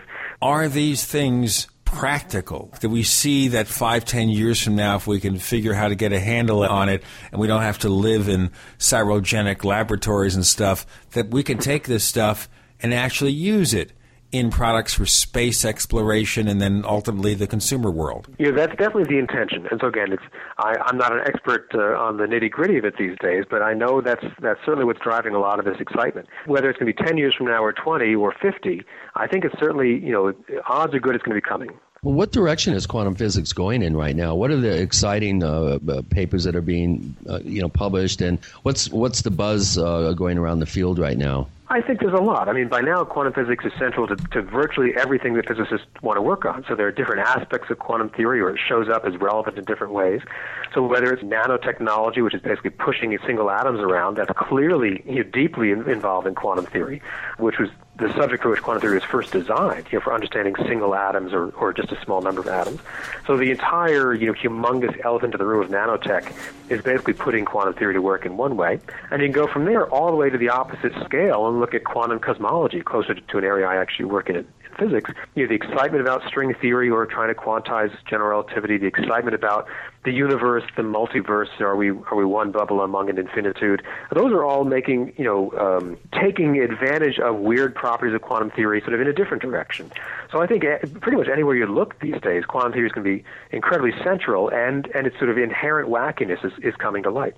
Well, we know in ufology, for instance, we do cover that subject quite extensively on our show. One of the things that you occasionally will hear is someone that does not buy in lock, stock, and barrel into an extraterrestrial hypothesis for what's behind the UFO phenomenon, and you hear buzzwords like that they're multidimensional. Is based on our knowledge right now, which is probably in a dimensional sense pretty limited, but do you think that there's a possibility that we may be visited by the denizens of some other dimension? Is that a possibility, you as a scientist? I wouldn't discount it as a possibility. I also wouldn't rate it as a very high possibility, but that's just could very well be my own limited imagination or knowledge. So we could unpack that. Think about doing like a Drake equation for the version you just described. What's the likelihood that the universe that we live in has extra spatial dimensions? The likelihood of that is actually, I would say, better reasons to believe that now than even 20 or 30 years ago. So that's a pretty big change, or at least better reasons to worry about it, to think about it. It has very specific motivations that put it on the table now. And so if that increases the overall likelihood for the rest of your scenario, that's sort of how the science has to, it seems to me, would go along. And more importantly, if there are ways to get experimental observational input on are there extra dimensions, how are they characterized, and people are hoping they might catch some glimpse, it's a long shot, maybe catch a glimpse of something like that in the Large Hadron Collider that's now spinning up in CERN, or maybe by a different sort of mechanism might affect the very subtle bumps and wiggles in the cosmic microwave background radiation. I mean, that's a kind of cutting-edge research question to, are there extra dimensions, and if so, how do we understand them? And then what else might they imply? What do they open up? No, do you think that this is one of the more exciting periods? Chris, I got to do the break. Dimensionally speaking, we have David Kaiser. Chris O'Brien's the co-host. I'm Gene Steinberg. You're in the Paracast.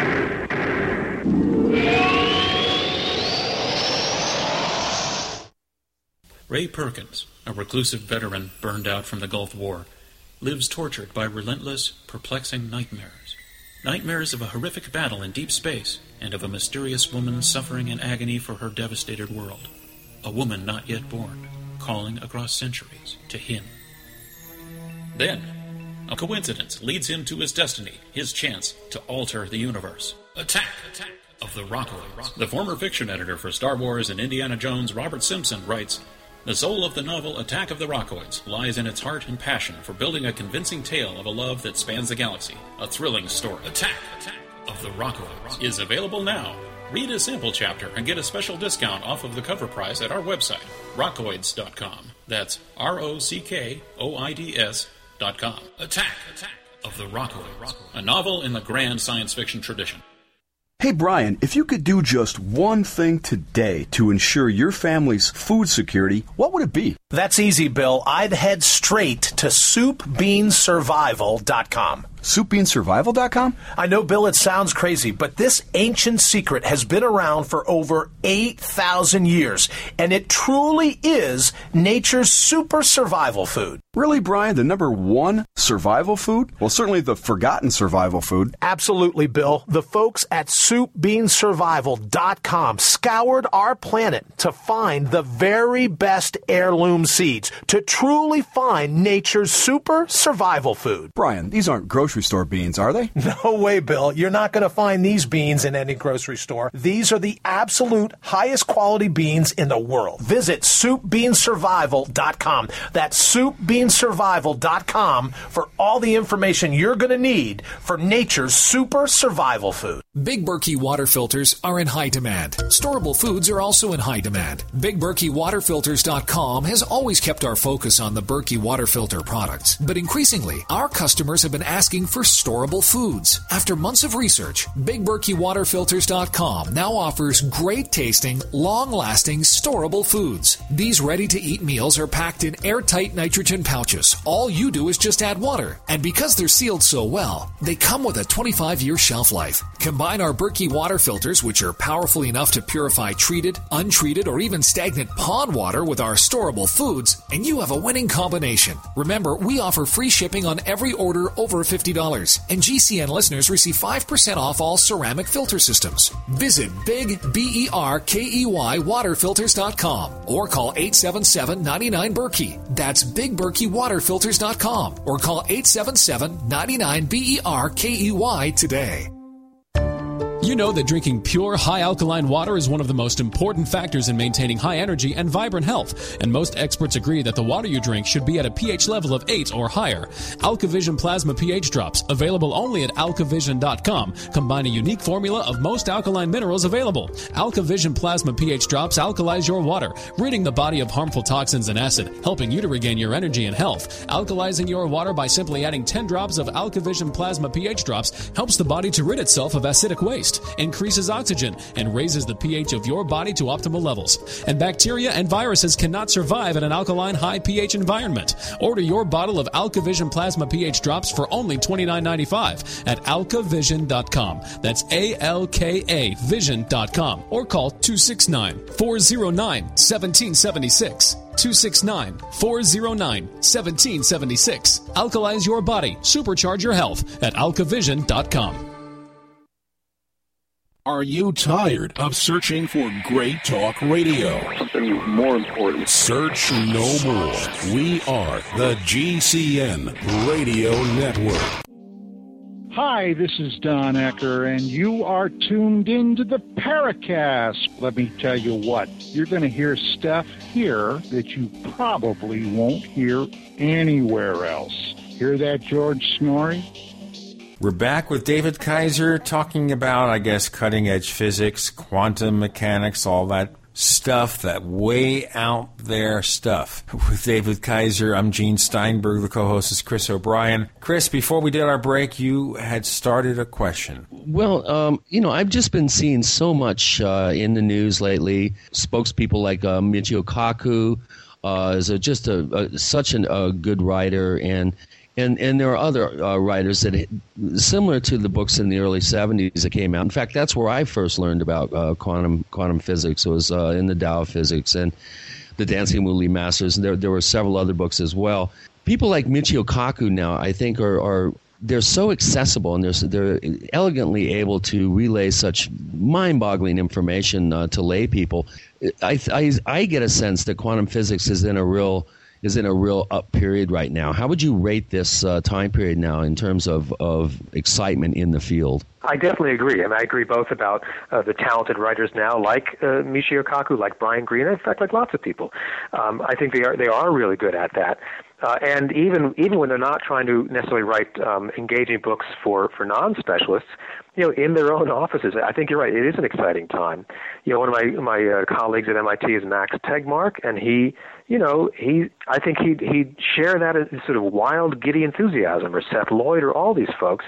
And I think it's partly for the reason I said before. I mean, when we go to the hyper small to the mind-bogglingly large, in each direction we're getting sort of new insights into quantum theory. It's leading to new questions, and often to some really very fancy new experiments as well. So the subtitle for my book was The Quantum Revival.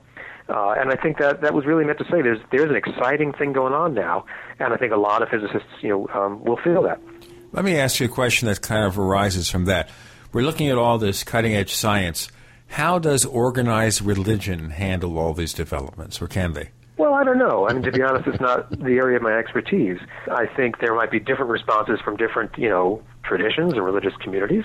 One thing I will say, is I take us off track, one thing that was interesting to me was seeing the rise of a kind of anti-Big Bang fervor from some corners of a kind of creationist or intelligent design science. So some folks seemed not very comfortable or very happy with the picture we have of a Big Bang inflationary cosmology, the sort of mainstream view of how the universe began. And so some of the folks who would otherwise be spending a lot of time critiquing Darwinian natural selection in biology classrooms, some of them have turned their sights onto the Big Bang. So that's one example. It's certainly not the only example of kind of religion or spirituality encountering these questions. Just to say that it's going to be a mixed bag, and I don't know who's giving the most serious thought to that. I haven't been. It's not where I would really be an expert. Was the impact to religion anything that they thought about when all those hippie scientists were getting together all those years ago? I see. Well, some more than others. So people like Fritjof Capra, I think, were really earnestly, genuinely interested in sort of the Eastern worldview, a very religious, spiritual worldview, Hinduism, Buddhism, Confucianism, and that whole Taoism and all the rest. And so Fritjof became a kind of devoted student of that. He was reading everything he could. He'd go to all the seminars in the Bay Area he could, and even when he left the Bay Area. So for some people, yes, I think religion, or at least some kind of spirituality, was absolutely central to that ongoing evolving set of questions. I'm not sure it played the same role or had the same impact even for all members just of that tiny group, let alone for other folks at the time. So for some of them, yeah, you can definitely see that was an important feature. Okay, so looking further at the impact, what about the fact that our space program has been cut down in a large way, especially at the end of the shuttle program? Does that hurt this kind of research? I don't know if it'll hurt in a direct way. I think it might hurt more in the sense of who's asking the big, weird, out there questions and who's going to be inspired by amazing things. I don't think there was much of a budget spillover, at least none that I know of. I don't think we cash it out nickels and dimes from one appropriation line to another. But I think, the larger question of what's our place in the universe, what does it all mean, I think a lot of people for decades have found, deep, deep inspiration from the space program. And so we want to look at those, we might say, second order effects, where there we might indeed see an impact. Now, what is your personal opinion about this? Do you think they went about it all wrong in cutting back on the space program? You kind of think that the promise that was realized with the moon landing in 1969, it was never really followed up in a huge way. It's a tough one. As a kid, I was completely enamored of the space program, and my walls were covered. My friends would have had, like rock star posters up, and I always had, astronaut and space shuttle posters up. So, I grew up with that stuff. I built model rockets, and I'm going to try to get my kids into that now. And so, I was definitely a kind of space junkie. And so it is pretty sad for me just personally to realize that, the last shuttle launch is now passed and so on. On the other hand, who knows? Maybe some other, exciting, cool thing will start to take its place. And so, when I put my historian's cap back on, even at the height of the Apollo program, there was a lot of concern in this country about budget priorities, not unlike today. Cities were crumbling, horrible, challenges, and a lot of critics, even back then, said, there has to be some kind of cost-benefit trade-off, and I can at least sympathize with those concerns. There's a limit to what we can try to do. We hear about these limits all the time these days, financially, economically in this country. So it's tricky. I mean, what do we do to accomplish great things, to inspire just absolute, euphoria in people, which I think is incredibly important for asking big questions, keeping people excited. But, we don't have unlimited resources. So, that's your wishy-washy answer to say, I wish we could do more. I can understand why there are limits. Another question here is, can we relate any of this research to the sources for new forms of energy? Running out of oil, high price of oil, looking at all the alternatives, electric cars, whatever. Is there anything in physics that we could look to, maybe an unlimited source of energy, free energy, whatever? Well, so that's an idea where it does get kicked around, I would say, sort of on the margins still.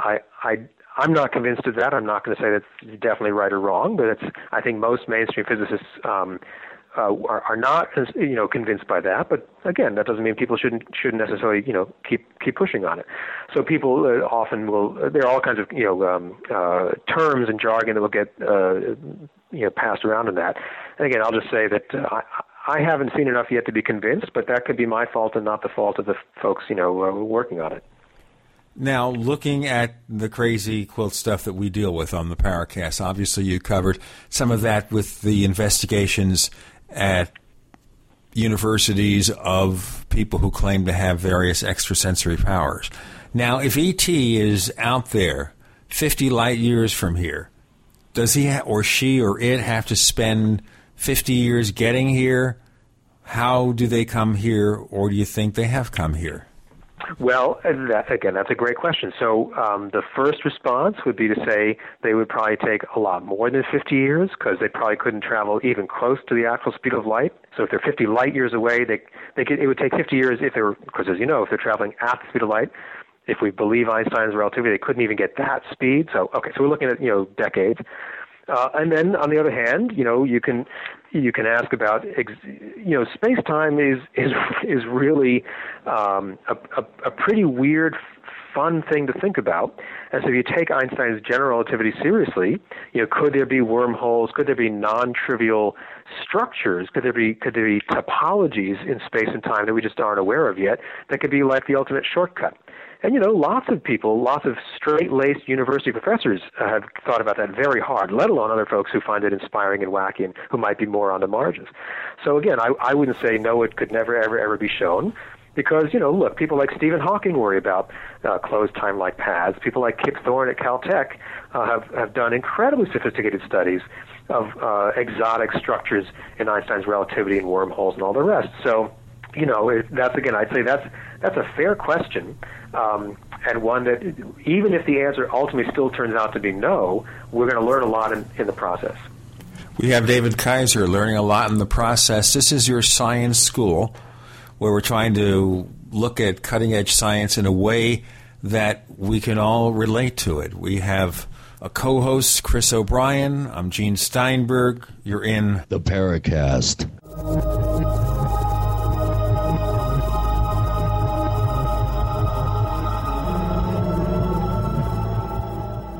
Graphic Converter is the image manipulation tool for the rest of us. It does not use any database. You get full control of all your files. Want to view the images of a folder? Drag it into Graphic Converter, and a powerful browser opens up to show your image files. You could use it for slideshows. You could use it to import images from digital cameras or from scanners. Need to do some image editing? You can do that too in Graphic Converter. Also print catalogs. Convert from so many formats I can't even list them. Download now to see if Graphic Converter is good for you, like 1.5 million other users. Guess what? You could save money when you buy Graphic Converter. Use the coupon code Night Owl. Use the coupon code Night Owl to get a special price for Graphic Converter. Go to lemkesoft.com. That's LEMKEsoft.com. Lemkesoft.com. LEMKEsoft.com. If you owe the IRS money you can't pay, then listen carefully, because you already know that the problem won't go away by itself. You can get help today from the leading tax expert in the country, Dan Pilla. Hi, I'm Dan Pilla. The IRS isn't going to just forget about you. Right now, the IRS is hiring thousands of tax collectors to go after delinquent accounts just like yours. That's why you need to take action today, and I can help. I take a simple but proven approach to solving your tax debt problem. First, I stabilize collections so you don't have to worry about wage and bank levies. Next, I build a detailed plan to get your debt reduced to the fullest extent possible, sometimes even eliminated. Finally, I work with you every step of the way to get your problem solved once and for all. So call now for a free consultation. Call 1-800-346-6829. Dan Pilla will solve your tax problem, guaranteed. He's helped thousands of people, and he can help you too. Call us today at 800-346-6829. That's 800-34-NO-TAX. If you drive for a living, you don't get paid to stop or wait in line. Keep your wheels moving with Pre-Pass. Bypass way stations, fly-by port of entry facilities. Stay moving at highway speed, while the guy without Pre-Pass waits in line. Save time, save money. Call 401-PASS to try pre-pass free. That's 888-401-PASS. Hi, I'm Mark Craighead, founder of Crossbreed Holsters. I designed our top-selling holster, the Super Tuck Deluxe, to solve the problems of being poked, pinched, and gouged while carrying concealed. The Super Tuck Deluxe is the most comfortable, most concealable holster on the market today. We offer a 2-week free trial and a lifetime warranty. Visit us at crossbreedholsters.com. Don't forget, crossbreedholsters.com. Heart and Body Extract continues to receive positive testimonials from people who have experienced amazing results, like Reed. I just wanted to send you a quick but a very big thank you for Heart and Body Extract. I've been on the formula for nearly a month now, and the improvement in the circulation of my legs has been simply amazing. Reed was facing a tough choice. I was facing surgery due to the severity of the 100% blocked arteries in both my legs. And my decision, waiting for surgery, to say no and try Heart and Body Extract instead, has been thankfully the right decision. And the result? I can now walk up steps without noticeable pain. Order Heart and Body Extract at 866-295-5305, 866-295-5305, or hbextract.com. Heart and Body Extract for a long and healthy life. The GCN Radio Network, providing the world with hard-hitting talk radio. GCN. Great talk radio starts here. Hi, this is nuclear physicist lecturer Stanton Friedman. You are listening to the Paracast, the gold standard of paranormal radio. We continue with David Kaiser discussing cutting-edge science with Gene and Chris on the Paracast. We're trying to keep up with him, okay? Because I didn't go to MIT. I didn't pretend to go at MIT. I've read the science literature, but, we're trying to keep it at a sensible level. Okay, David Kaiser, the other question is, we're involved in all these things that impact space and time. So, can we travel to the future? Can we travel to the past? Can we take that quantum leap, as they say on the TV show? Well, look, we can certainly travel to the future, which is just by sitting still and letting the clock tick by. Could we make a great leap toward the future? Then it gets more tricky, and likewise for the past. So, again, I'd say the mainstream consensus seems to be no, or at least not yet. And yet, relativity continues to surprise us. And so I wouldn't want to say never, ever, never under those circumstances. I'd say I haven't seen it yet. And that, again, could just as much be my own limited imagination. But, general relativity, even canonical, even just Einstein's version of relativity, has all kinds of amazing features. And there's a flourishing kind of industry of scientists working on extensions beyond Einstein's relativity, where even more sort of exotic or unexpected things could be possible, at least in theory. So I haven't seen the great proof yet, but very smart and earnest people are working on it all the time. At least I'm trying to understand that on a theoretical level, even if maybe not building, their own time machines just yet. We were talking about some of the current buzzwords and aspects of quantum physics that are now currently being bantered about. Back in the early 90s, I seem to recall there was a bit of a flurry of interest in cold fusion. I haven't heard anything about that recently. Is this a dead area of inquiry or study, or where are we in that process? Well, again, I'm no expert in what's going on most recently. I do know it's not dead in the sense that there are still people working on it. In fact, there's a sociologist of science who coined it the undead science. It's like a zombie that actually seems not to die. And some people, at least, are. I thought that was a good description.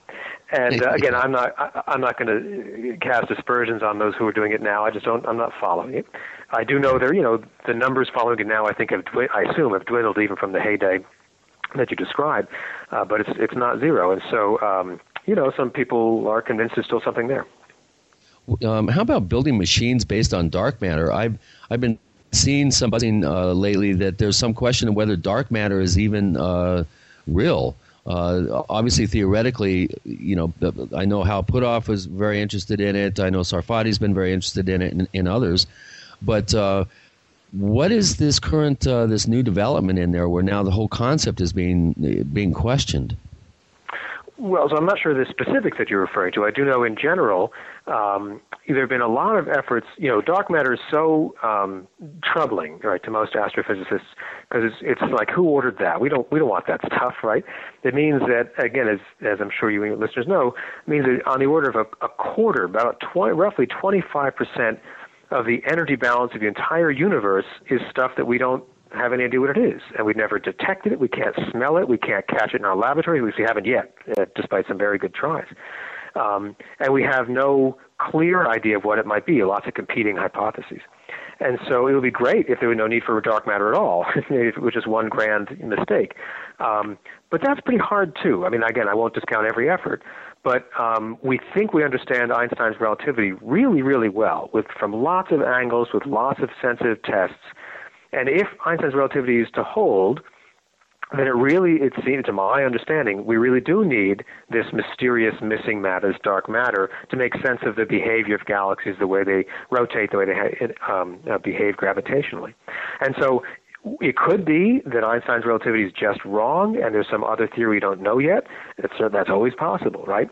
And maybe that would get away from the need for dark matter. If the gravitational interaction itself would give the same result without this mysterious stuff. But I think that would be fairly called a long shot. Not impossible, but a long shot. And if galaxies are behaving the way we think they are, the way we think we understand they should, then I think we're largely stuck with this missing, this mystery of what is this stuff. And so before we can build machines out of it, let's detect some first. Let's catch them in the lab. Yeah. And then you can play with it. First, you got to prove, kind of figure out what exactly it is, because that's a heck of a lot of. I mean, the universe is pretty big place, and 25% of it just still being an unknown is that must perplex a lot of people. Here's another one. Now, Andrew kind of mentioned this one to me before. He was wondering if the Higgs boson particle is not found at the Large Hadron Collider, what happens to the Standard Model? Would you define that for our listeners, because their eyes are just glazed over? Yeah. Fair enough. So a couple things there. The Higgs boson, I guess some of your listeners might know, it's often in the news these days. It's so far still hypothetical particle. No one's had definitive, observational measurements of it yet, despite lots of trying. They're still trying now. So it's a hypothetical particle that really is central to our understanding of the basic forces between parts of atoms, between subatomic particles. It's one of the main mechanisms that actually gives rise to mass. As to why do we see an electron has a certain mass instead of having no mass at all? And so it's sort of conceptually it seems to literally hold the whole picture together. It's the only particle from that entire what's called the Standard Model, from our understanding of the basic forces of nature, that has never been seen. Every other piece of that Standard Model by now has been seen. We can, capture them in our labs. We can mess around with them, measure them carefully, build stuff out of them in many cases. And the one missing component, the one piece that we just have never, ever seen directly is this Higgs particle. So if it is not there at all, then you can play the usual game, saying, well, it must be in some different, must have a different mass than we thought, or must lie outside the range. We need a bigger atom smasher. But you can only do that so far, because then other things start becoming, inconsistent. And so you can't play the game too much more. Otherwise, you could say maybe there just is no Higgs particle, and it's kind of back to the drawing board in that case. So that's both exciting because we'll have lots more to do and apply for grants, but that would be a real big. I think the word shock would not be inappropriate. That would be a big deal if there just honestly is no Higgs. We've been thinking about this thing and drawing conclusions about what properties it must have since the early '60s. And if it really isn't there 50 years later, that's going to be a big deal. Yeah, that's a big deal. Yeah. Well, I've been reading some rather alarmist blogs and articles about people really being in a place of fear about what's going on at CERN. And you hear things bannered about like, oh, they're going to create a wormhole or they're going to create something that's going to eat the earth. And, there's a lot of alarmism out there. And do you think that kind of thinking somehow relates to the fact that science has leapt ahead so far away from the common, your average Joe out there? Joe Sixpack is sitting there, watching the news. And do you think that there's a really increasing gap between the ivory towers of science and the average person? And do you think that this somehow can relate to what appears to be a real upsurge in interest in the last couple of decades in areas of in subjects that most scientists just roll their eyes, whether it's all these ghost shows and UFO shows and this interest in more magical, mystical things? Do you think that that's a direct result of this increasing gap between cutting edge science, quantum theory, and just these wonderful leaps ahead that we're doing in terms of our scientific knowledge? Do you think that there's a relation there? It's interesting. I bet there is. I bet there's other things going on, in the mix as well. But I wouldn't discount it. I think you're right, and I certainly agree that this sort of increasing gap between what sort of most people can be expected to know or understand about science and the kind of cutting edge. I think that gap is getting pretty wide, and I think there's also there's since the kind of late '60s, or certainly say the Watergate era, in this country, there's been a lot less inclination to just believe what the experts are telling you, no matter who the experts are. And so I think there's a change in a kind of political culture or maybe a media culture. So it's not only we don't understand that stuff, but, who are you to tell me what I shouldn't even worry about? And I can understand that has something behind it. Just having fancy letters after your name doesn't mean you know everything. And we've been surprised all the time before. So there can be a kind of concern. Are the experts not telling us stuff? Might not be, what can I say? That might not be a real cause for concern. There might not be vast conspiracies of evil scientists behind the curtain, but I can understand why people might be worried. Do we know everything we need to know? They tell me not to worry, but we've heard that before. I'll tell you what, we have to do this break. We have David Kaiser. The book is called How the Hippies Saved Physics, Science, Counterculture, and the Quantum Revival. The co-host is Chris O'Brien. I'm Gene Steinberg. You're in the Paracast.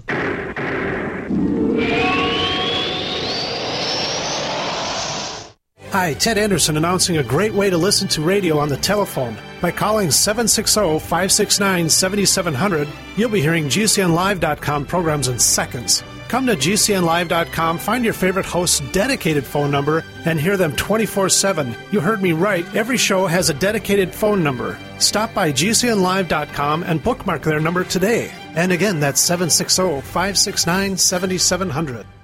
Hi, this is Ted Anderson. Have you ever wondered why banks, stockbrokers, investment advisors won't talk about gold IRAs? They've been available since 1986, yet the financial industry won't recognize the value of gold for your retirement. Gold has outperformed paper investments, yet no word about IRAs. If you would like to have gold for your retirement, call 800-686-2237. Don't get left behind by rising inflation and low returns. Call 800-686-2237. Secure your future and call 1-800-686-2237.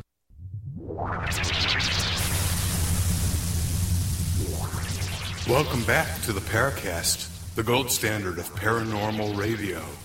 And now, here's Gene Steinberg.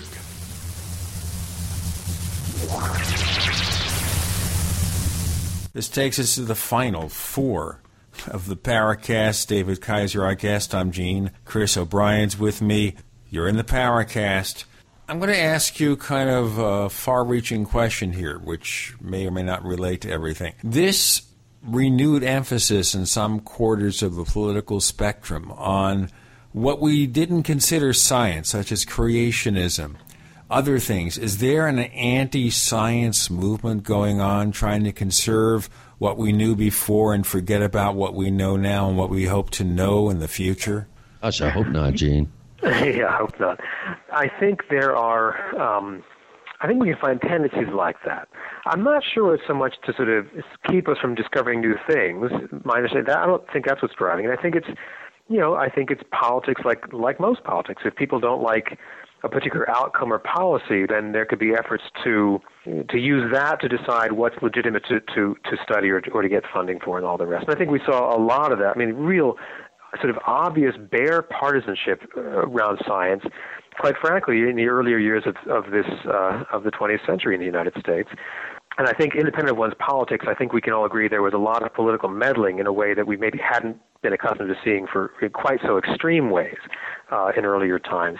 So yeah, I think as I mentioned before, I have some modest interest in following this kind of intelligent design or creationism stuff, partly just because it sometimes it impacts ideas about cosmology or there's a kind of pushback around what I consider actually really very well-established ideas, and other people say, that's just your opinion, and you have no right to teach our children, and all that kind of thing. And so, that's still around. It'll be interesting to see, how that settles out in the coming years. One can't help but be reminded of Pat Robertson's rather disturbing comment about 10 years ago, where he said that UFO believers should be stoned, that the heavens are for God, the firmament is for man, yet he bounces the 700 Club off satellites all over the world.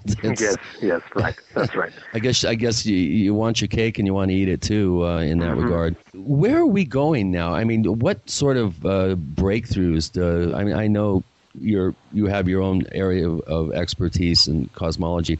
Do you see anything on the near horizon that might be some just amazing breakthrough? Are there any areas that are particularly exciting right now in science? Well, I think there are a lot of areas that are really exciting. And, in my own little universe, so to speak, my own little domain, I think cosmology is in just an amazing place right now. When I was starting out as a student not all that long ago, we could basically say with confidence that certain basic parameters of our universe were known to within a factor of 2, often to within a factor of 10. That's not very precise, right?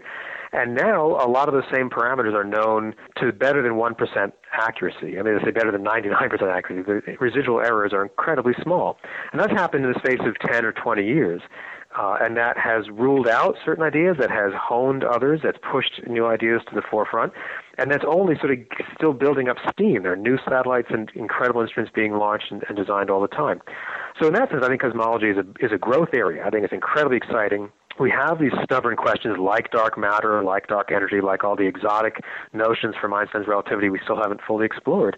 And so there's plenty of room for really fun and intriguing stuff in cosmology, and that's just one area. I think lots of people would have similar excitement, around, say, nanotech or certainly quantum computing or all kinds of areas within the physical sciences. Well, we have a new telescope going up, which I'm sure is real exciting for you and your work, the James Webb Telescope, which will be kind of the next generation Hubble. What do cosmologists and astrophysicists, what are they expecting to be able to determine that's new and exciting with this incredible leap forward in spaceborne technology? So a lot of time with these satellites, you're worrying about increasing resolution on the sky. How finely can you distinguish between objects? And that's partly why the Hubble was such an amazing leap forward, to be able to see things that simply had not been seeable before. And the latest versions, like you say, should do that, better by factors of 10 or 20 or 100.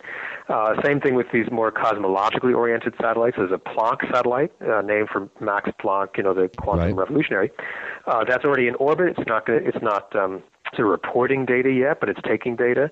And that, again, would do for understanding the very earliest moments of our universe about, 10 to 30 times better than the best we have today. And that's where you start being able to really say, is this how the universe began or is that? And you can really start distinguishing, instead of just saying, well, all our ideas are compatible with what we can know because we have fuzzed out data. You really get down to the nitty-gritty and you start getting surprises. Well, also, there's a possibility of actually optically being able to see extrasolar planets as well. Well, that's right. So extrasolar, astronomy, the exoplanet stuff is incredible and getting more so all the time. That's, certainly aided by each of these leaps in technology. As well as, peering, these things are your ultimate time machines. These are things that are peering back in time of almost 14 billion years ago, and we can still take like a Polaroid. We can take a snapshot of this baby universe and puzzle over it. That's pretty amazing. So we're not going to be able to see all the way back to the Big Bang, obviously, but we're going to get pretty close, I would think, within probably less than a billion years, if memory serves me correct. And again, I am no scientist. Listeners, do not try this at home. Right. In fact, we'll get back to roughly 400,000 years after the Big Bang, which is, say, about 13.7 billion years ago. It's a long time, 13.3 or so, yeah. The big concern here is, of course, how all this cutting-edge research is being treated, especially now where we've reached the point here where, once again, science isn't getting the grants they used to get. We're so busy cutting spending, we don't think about the practical effect. Well, that's true, and it is worrying. There was, there are budget battles all the time. Our most recent budget battles have been more severe, of course, than average. And every now and then there are efforts to cut whole wings out of the National Science Foundation, just close them down, for example. And so far, at least, those battles have been more heat than light, and they were, I think, a lot of kind of political jockeying, but maybe not quite as serious a threat as it seemed, but who knows? And these days the congressional battles are just getting, quite frankly, more more difficult to understand. I'll put it that way, and just more and more uncertain. So yeah, I think it is a kind of a difficult time now, where cycle by cycle, if there'll even be the foundation to apply for your grant, let alone will you get your grant, but will there even be the edifice there? And again, so far it's made it through previous battles, but it's serious stuff. In your particular case here, and obviously you're teaching the new generation of the scientists, the ones who will maybe figure out whether we can get a handle on time travel, on unlimited power, space travel, all this stuff. Do you find your classes getting bigger, smaller? What kind of things are they interested in? They're pretty big, and I think they've gotten pretty big, and that's exciting. And these are incredibly gifted, passionate students who have a lot more energy than I do. So that's a good thing. And so I think, for example, MIT graduated more physics majors this year than we have in something like 30 or more years. So that's clearly the trend is growing. Yeah, it was. That's excellent. That's good news. Yep. Absolutely, I thought so. Well, what are these kids? Are they jazzed by anything in particular right now, or is it just go discipline by discipline, I suppose? I know there's a lot of interest in, places like India and China are producing just amazing amounts of very, very talented scientists. I mean, obviously this country has, had a lead in just all these ingenious scientists that you can point to in the past. Are we going to be losing our lead in the scientific disciplines because of the increased educational levels of these other countries? Do you think we're falling behind further and further, or are we holding our own? It sounds like there may be some hope for this country. And I think I mentioned on a prior show I was taking some measurements to put a grill on a wall grating, and this 22-year-old kid, high school graduate, I asked him to write down some numbers for me, and I said 33 3/4, and he said, what do you mean 3/4? And I said, well, it's 0.75, and he goes, well, what do you mean? How do you write that?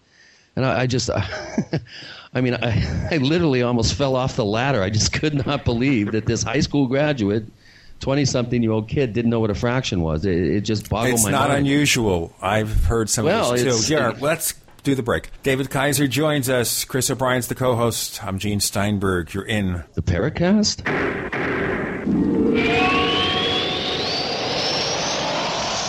You expect professional service from your doctor, your accountant, and even the girl who takes your morning coffee order. Why not from your domain registrar, too? Namecheap.com provides stellar service with no sneaky upselling. We offer more features and security options for your website than there are ways to order a latte. And new domains come with WhoisGuard to protect your personal info. At Namecheap.com, you can get your domain for as low as $2.99. Now is a great time to get to know Namecheap.com. For 58 years, Fate has provided true reports of the strange and unknown. Fate brings you the latest in all aspects of the paranormal, like angels and miracles, psychic phenomena, ghosts, UFOs, and much, much more. To receive your complimentary Fate magazine, call now at 1-800-728-2730 or visit their website at www.fatemag.com. That's 1-800-728-2730. What are you waiting for? Your fate awaits.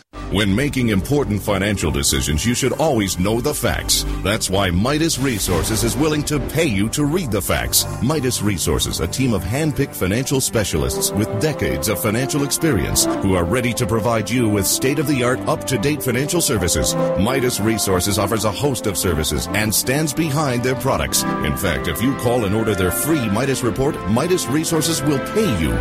This detailed report will provide you with financial history on the safest and most profitable areas to invest in. If you read the report, Midas Resources will send you a free Walking Liberty silver $50. So what are you waiting for? Get the facts and call Midas Resources toll free at 888-292-2709. That's 888-292-2709. And remember, if you read the Midas report, you'll receive a free Walking Liberty silver $50.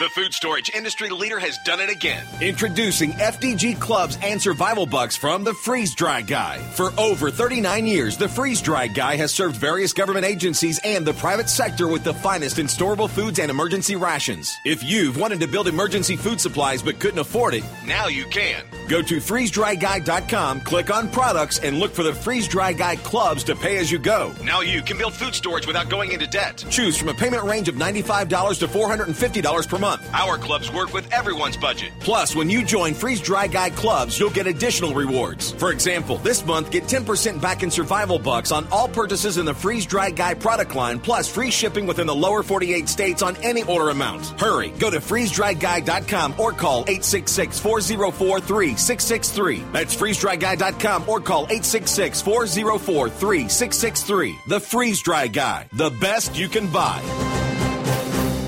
We all know that Berkey water purification systems are the most trusted name in water filtration. As an authorized Berkey dealer for over 6 years and serving thousands of satisfied customers, the Berkey Guy offers amazing specials for Berkey water filtration systems. The Berkey Light systems include a set of self-sterilizing and recleanable black purification elements that purify water by removing chlorine, pathogenic bacteria, cysts, and parasites to non-detectable levels and remove harmful chemicals such as herbicides and pesticides. Order the Berkey Light system today, complete with 2 black Berkey elements for only $231, and the Berkey Guy will ship your order free of charge. With the purchase of a Berkey Light, the Berkey Guy is also offering a set of fluoride and arsenic filters for only $39.99. That's over 30% off the retail price. Call the Berkey Guy at 1-877-886-3653. That's 1-877-886-3653. Or order online at goberkey.com. That's goberkey.com today. America's #1 source for independent talk radio for over a decade. We are the GCN Radio Network. We want to hear from you. If you have a comment or question about the Paracast, send it to news@theparacast.com. That's news@theparacast.com. And don't forget to visit our famous Paracast community forums at forum.theparacast.com. Get in on all the action at forum.theparacast.com. So consider that. Riddle me this. Is our knowledge of the basics of science, math, are we depending so much on the computers, the calculators, that we've lost some of our abilities? David Kaiser, I put that question to you. You know, like most things, I think it's a mixed bag. I know many of my colleagues at MIT have worried very, very strongly about that, especially, say, in physics or in mathematics. Are students losing a kind of feel, a kind of intuition for the equations or for a order of magnitude? You know, if you're not doing a lot of hands-on stuff, do you just, if it's all just on a computer screen, do you have the same feel for it? And, you know, I've heard pretty convincing counter arguments that the computers, can open up so many more things, enable these students to do in 10 minutes what a PhD would have had to spend a month doing before. So, like all things, I think it has the pros and cons. Certainly, it is the case that a lot of these students are such computer wizards in a very powerful, productive way that they can just, I used to joke that, I have almost no programming skills at all, so I just hire, an 18-year-old to do it in 10 minutes. It would take me a semester to figure it out. So certainly there's a great amount of skill and real enthusiasm there that I think is a great good thing. Is that at the cost of, other ways or older ways of engaging with the material? Maybe, but I'm not sure it's a net loss. Maybe it's just different. So we're still holding our own out there in the world with all these, I think, China is graduating I forget what the figure was. I think twice as many scientists basically than we are. Don't quote me on that one, but I remember reading an article and seeing the figure and just being like aghast that it seems like this country is slowly falling behind. But like you said, you've seen a real upsurge in interest in class sizes and bright kids coming up. So maybe there's hope, or are we still going to continue falling further behind? Well, I think there is hope, and the numbers game is only part of it. What do those numbers represent? And again, there are very, very world-class universities and scientists in China, for example, now training great people. But when you hear these numbers like 400,000 new graduates this year or that year, it takes a little more effort to sort of unpack what's the nature of that training, what are they doing with those skills. Just handing out degrees, or just counting degrees, I should say, should be sort of the start of that discussion. And quite frankly, a lot of times I think that becomes the end of the discussion instead. And it actually harkens back to similar debates we had in this country during the Cold War, where this was the Soviet Union graduating more physicists or engineers than we were, and if so, was that going to mean Armageddon? The numbers can become pretty political, and I think there's other questions, or additional questions to be asking as well. So that's where, I don't get quite as nervous. There are other indicators that certainly, obviously, the potential, the raw talent in places like China for science is growing rapidly. Look at the number of highly cited articles in the literature; those things are growing very rapidly. So yeah, there are ways to say things are changing. I don't think we're out of the count just yet. We have to look also about what we need to do in the future to encourage this kind of research. Maybe cover more about what these guys are doing today in terms of their cutting-edge developments. What are these guys up to now? We kind of talked a little bit about Jack Sarfati and I think Nick Herbert, but how about the other members of your fun fundamentalist physics group characters? Sure. They've traveled lots of different roads, and so where they went from Berkeley was as sort of revealing to me, as interesting as what brought them there. So some of them have remained in sort of mainstream physics. So Henry Stapp has been a senior staff scientist this whole time at the Lawrence Berkeley National Laboratory. Very well-respected kind of mainstream scientist with broad interests, and he's not afraid to ask uncomfortable questions about quantum theory and consciousness. But, he's had a paying job, and he publishes in the right journals. He has a solid reputation within the field. John Clauser, the experimental physicist who did that very first laboratory test of Bell's theorem back in 1972, he also has done, extremely well in terms of reputation. He just won this prestigious prize last year called the Wolf Prize in physics. He shared it with Anton Zeilinger and Alain Aspect from Paris, and that's often seen as a kind of, one step shy of the Nobel Prize, and really amazing, and I'd say very well-deserved recognition. On the other hand, he's never had a regular sort of academic position in physics his whole time. To this day, he runs a very sophisticated laboratory out of his garage, and he's able to get research funding grants from National Institutes of Health, for example, to do medical imaging. He's gotten patents, and he's a brilliant guy. He's incredibly productive, but he's had to make his own way. Others still survive mostly or flourish on sort of private donations. I always joke that they're like Galileo in the Renaissance, like the de Medicis will pay them. They'll have their very wealthy, generous patrons. They'll do their work, and it'll be on someone else's dime. And that sort of private patronage model has worked for some of these folks for a long time. And others became best-selling authors. They were able to live off their kind of royalties from the books that allowed them to keep these other flames going, keep the torch alive. And so certainly Fritjof Capra, has been, I think, the most successful as an author of this group. He followed up the success of the Tao of Physics with a series of other books. He's still writing, he's still active, and I think some of those books became so wildly successful that commercially that he was in a safe spot. And Fred Alan Wolf and Nick Herbert have also been able to basically stay afloat or more so, largely on the basis of their writing. And a few others became entrepreneurs. They started their own consulting companies. One of the founders of the group, George Weissman, actually began an import company for Tibetan herbal remedies for a while, that kind of thing. So they've been creative in other directions. Yeah, brain tea.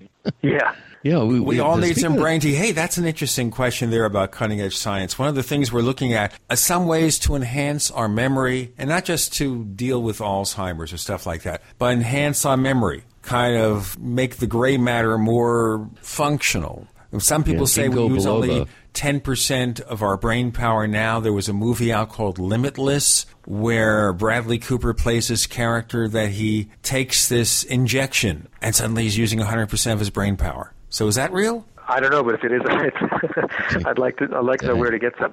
It sounds like the new Me too. Planet of the Apes movie as well might be pretty similar in its premise, at least. That's all about trying to deal with Alzheimer's, and a scientist tested on the ape, and that's the wrong thing to do. Because the ape is played by Andy Serkis, who, of course, is known as Gollum in Lord of the Rings. It really is. He was the performance artist who actually created the first ape. Oh, interesting. Well, how about Cowboys and Aliens? Have you seen that yet, Gene or David? I haven't. I saw the preview only. It looked like fun, but I haven't seen it. It's interesting. Andrew pointed out to me that if you kind of take an equation from what we consider to be the time period between now, the Big Bang and now, that some of the earliest planets, suns, solar systems, have had about 9 billion years to get smart and to develop advanced spacefaring technology. Well, now he's saying, no. Here, why don't you say it? Okay, so the universe is... Hi, everybody. The universe is 13.7 billion years old, give or take. We now know that the earliest stars started to shine a fraction of a billion years after the Bang, about 360 million, I think it was. David would know for sure. It took us as Homo sapiens sapiens about 4 billion years to get smart from zero. And so you put it all together with the age of the universe, you could say that the oldest smart civilization that we could envisage would be about 9 billion years old. And that's quite an interesting number if you're interested in UFOs and that sort of thing, is it not? In a sense that would be enough of a time to sort of get here and back or something like that? Or to, I don't know, totally manipulate entire galaxies. Who knows the level of technology that you could develop in that amount of time. I think Michio Kaku came up with a rating system of sophistication and ability to, I guess, impact their reality. And we'll go into the rating system and the reality. David Kaiser joins us. Chris O'Brien's the co-host. I'm Gene Steinberg. You're in the Paracast.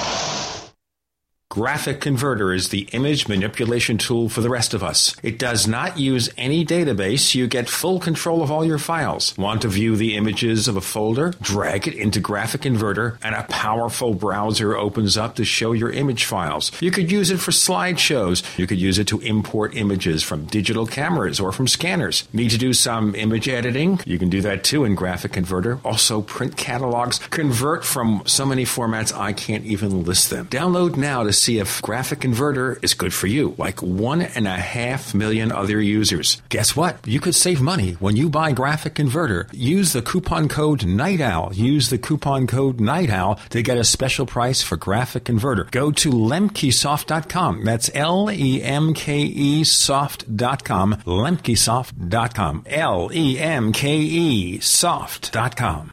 Attention gardeners, this is an urgent GCN self-reliance update. GCN has just discovered a new bioactive superfood for garden plants, flowers, and herbs. It's called ProtoGrow, and it's so effective at producing rapid plant growth that it seems to almost force plants to grow like crazy under practically any soil and light conditions. Now, here's the best part for our listeners who garden for self-reliance. ProtoGrow's unique blend of C nutrients maximizes mineral uptake and dramatically increases bloom set, creating maximum plant growth in minimum time. ProtoGrow works by providing geometric keys which have the capacity to actually unlock the genetic code for nutritional uptake in plants. ProtoGrow's full spectrum plant fertility means fruits and vegetables with extraordinary taste and up to 10 times the nutritional value. And if you want to double or triple the potency of herbs or wheatgrass, you can. If you want to grow nutritionalized superfoods with non-hybrids, it's now easy. GCN listeners who want to grow dirt cheap superfoods should visit the ProtoGrow website at growlikecrazy.com. That's www.growlikecrazy.com or call 877-327-0365. That's 877-327-0365.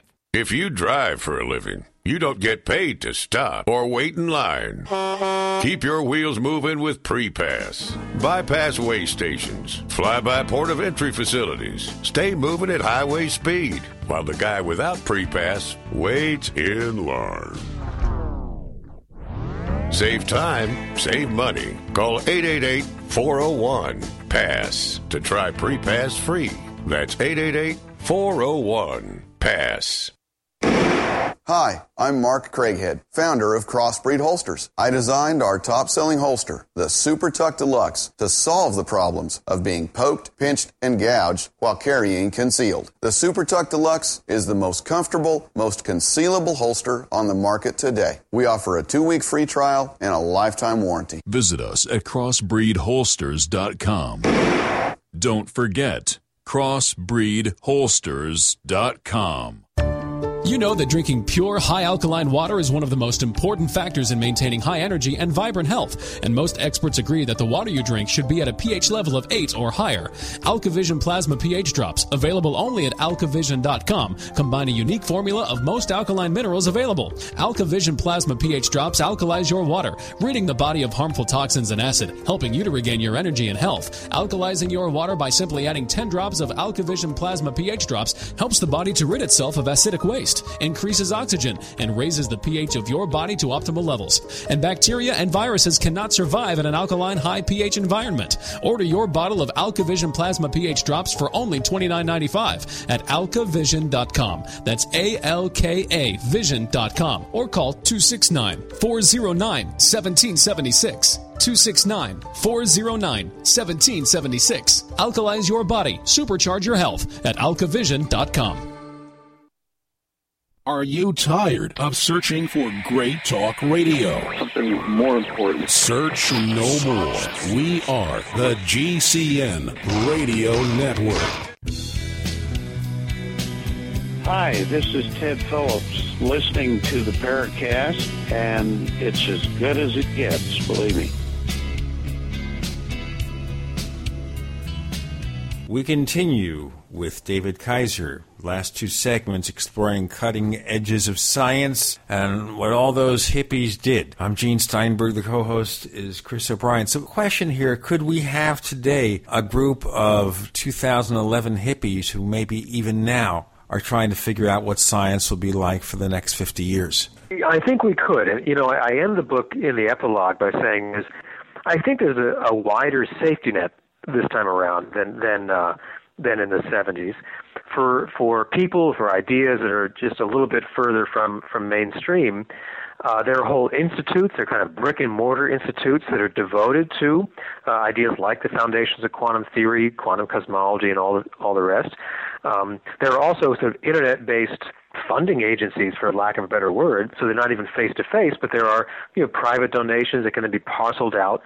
There's a group called FQXI, the Fundamental Questions Institute, and they give grants, basically, modest-sized grants to people, some of whom are university professors, others of whom are independent scholars, is the kind of euphemism for folks on their own.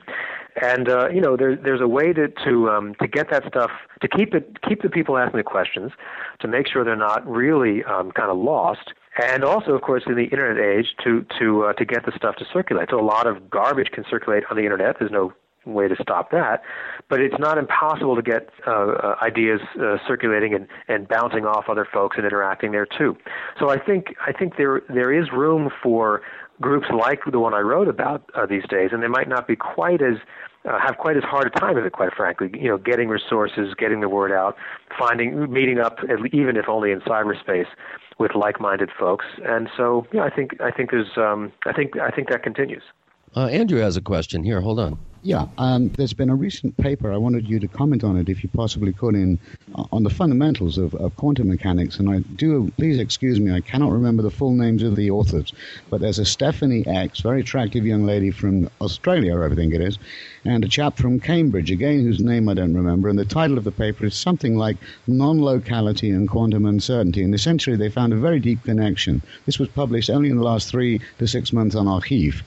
Whether it will make it to PhysRevD, let us or something, I don't know, but it was called Non-Locality and Quantum Uncertainty, relating non-locality to Heisenberg's uncertainty. It's a very deep result, which seems to have been well received. I wonder if you would comment on it. Do you think it's pushed the field of understanding the roots of quantum mechanics further forward for us, if you're familiar with it?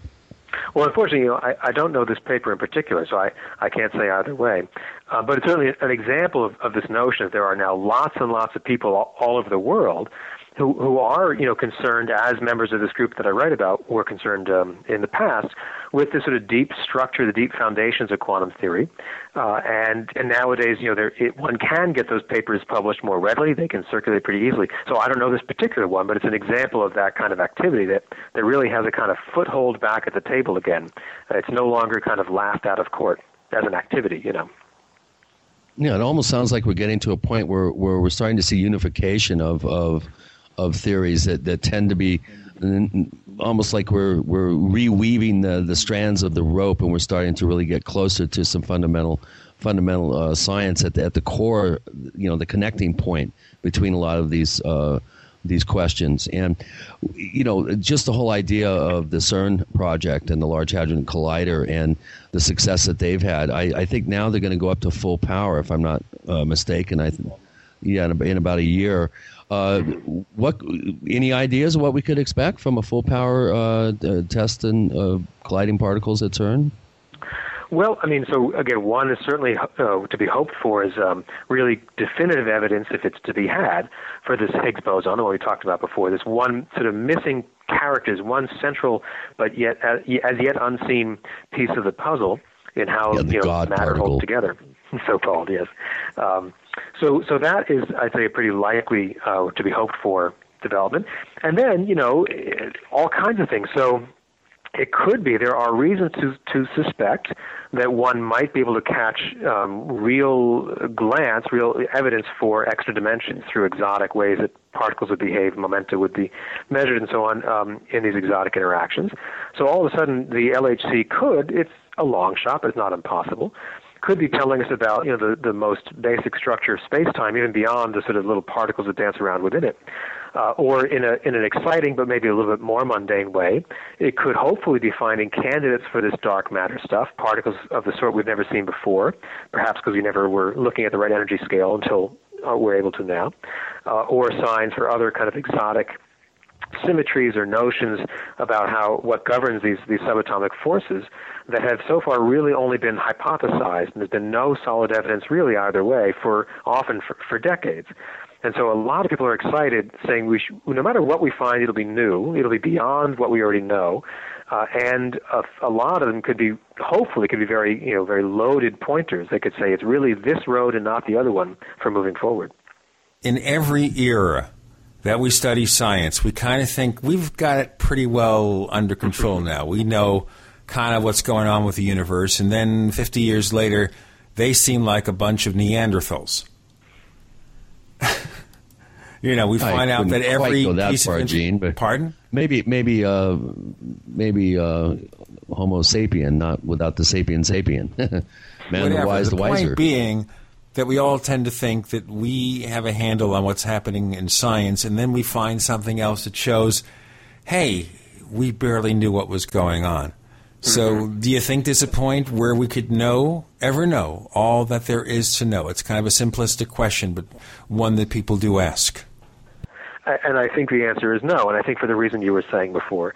I think you're right, that we have been, I would say, surprised and maybe humbled. Maybe we haven't been humbled enough given what we should have been. Like you say, time and time again. You don't have to go back all that far.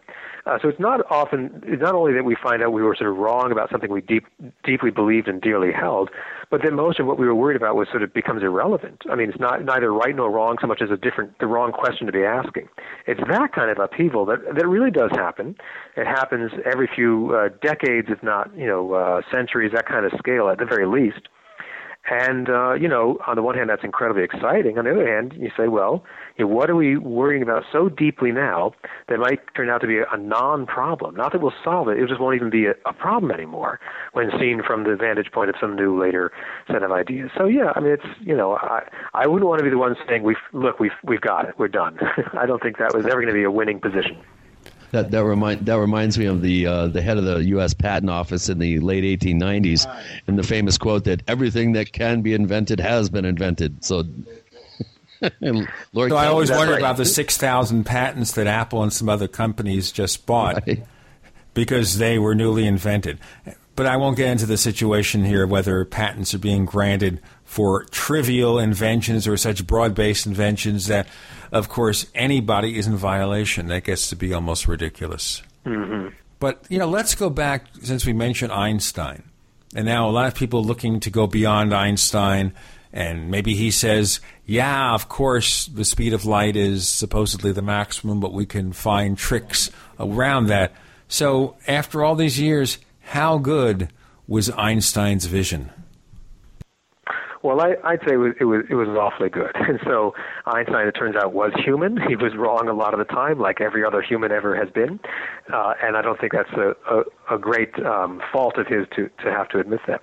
On the other hand, just about a century later, or really, coming up on a century since general relativity, well over a century since special relativity, coming up on a century in quantum theory.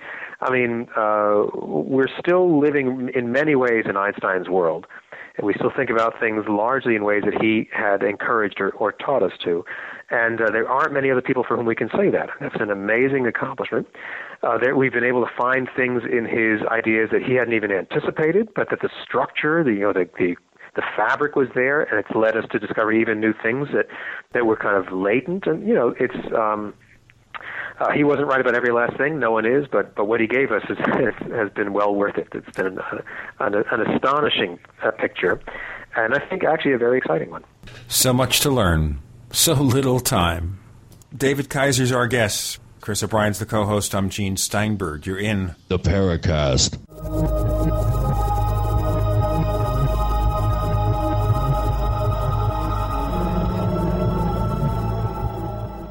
So here's what happened. I was placing an order online. The site went down. It just stopped responding. It took hours before it returned, but I'd already placed the order with another company. If your site goes down, you could lose business. And if you have a business or personal site, you'll want to know it's easy to run and it will stay online. At iWeb, your site is hosted on one of the most reliable networks in the world. Check it out. iWeb.com. That's iWeb.com. For 58 years, Fate has provided true reports of the strange and unknown. Fate brings you the latest in all aspects of the paranormal, like angels and miracles, psychic phenomena, ghosts, UFOs, and much, much more. To receive your complimentary Fate magazine, call now at 1-800-728-2730 or visit their website at www.fatemag.com. That's 1-800-728-2730. What are you waiting for? Your fate awaits. Big Berkey water filters are in high demand. Storable foods are also in high demand. BigBerkeyWaterFilters.com has always kept our focus on the Berkey water filter products, but increasingly, our customers have been asking for storable foods. After months of research, BigBerkeyWaterFilters.com now offers great-tasting, long-lasting, storable foods. These ready-to-eat meals are packed in airtight nitrogen pouches. All you do is just add water, and because they're sealed so well, they come with a 25-year shelf life. Combine our Berkey water filters, which are powerful enough to purify treated, untreated, or even stagnant pond water with our storable foods, and you have a winning combination. Remember, we offer free shipping on every order over $50, and GCN listeners receive 5% off all ceramic filter systems. Visit BigBerkeyWaterFilters.com or call 877-99-BERKEY. That's BigBerkeyWaterFilters.com or call 877-99-BERKEY today.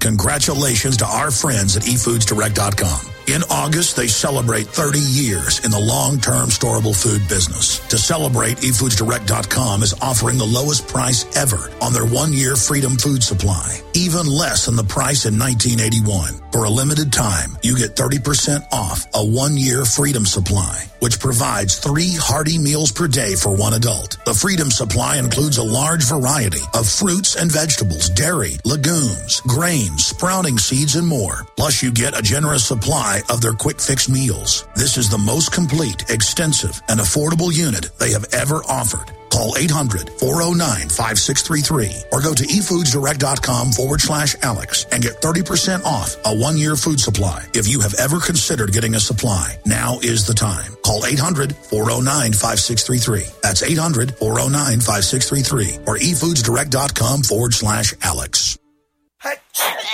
Fight back this cold and flu season with the world's best garlic extract, Ali C. Why Ali C? Because it helps your body fight viruses, bacteria, and fungi. Ali C has been scientifically proven in double-blind studies using low doses to greatly reduce the number, severity, and duration of common colds. Ali C contains 300 milligrams of stabilized allicin, the active ingredient in crushed garlic. Studies show Ali C is effective against MRSA, bacterial, fungal, and viral infections. One tablet of Ali C has the equivalent of 40 cloves of garlic.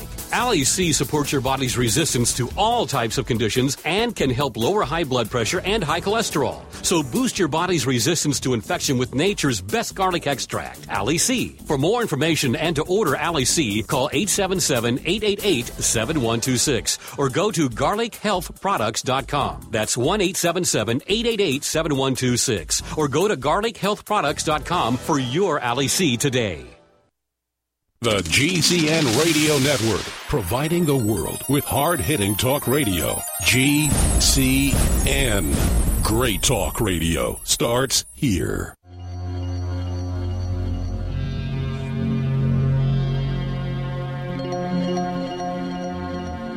Hi, my name is Richard Dolan. You're listening to the Paracast.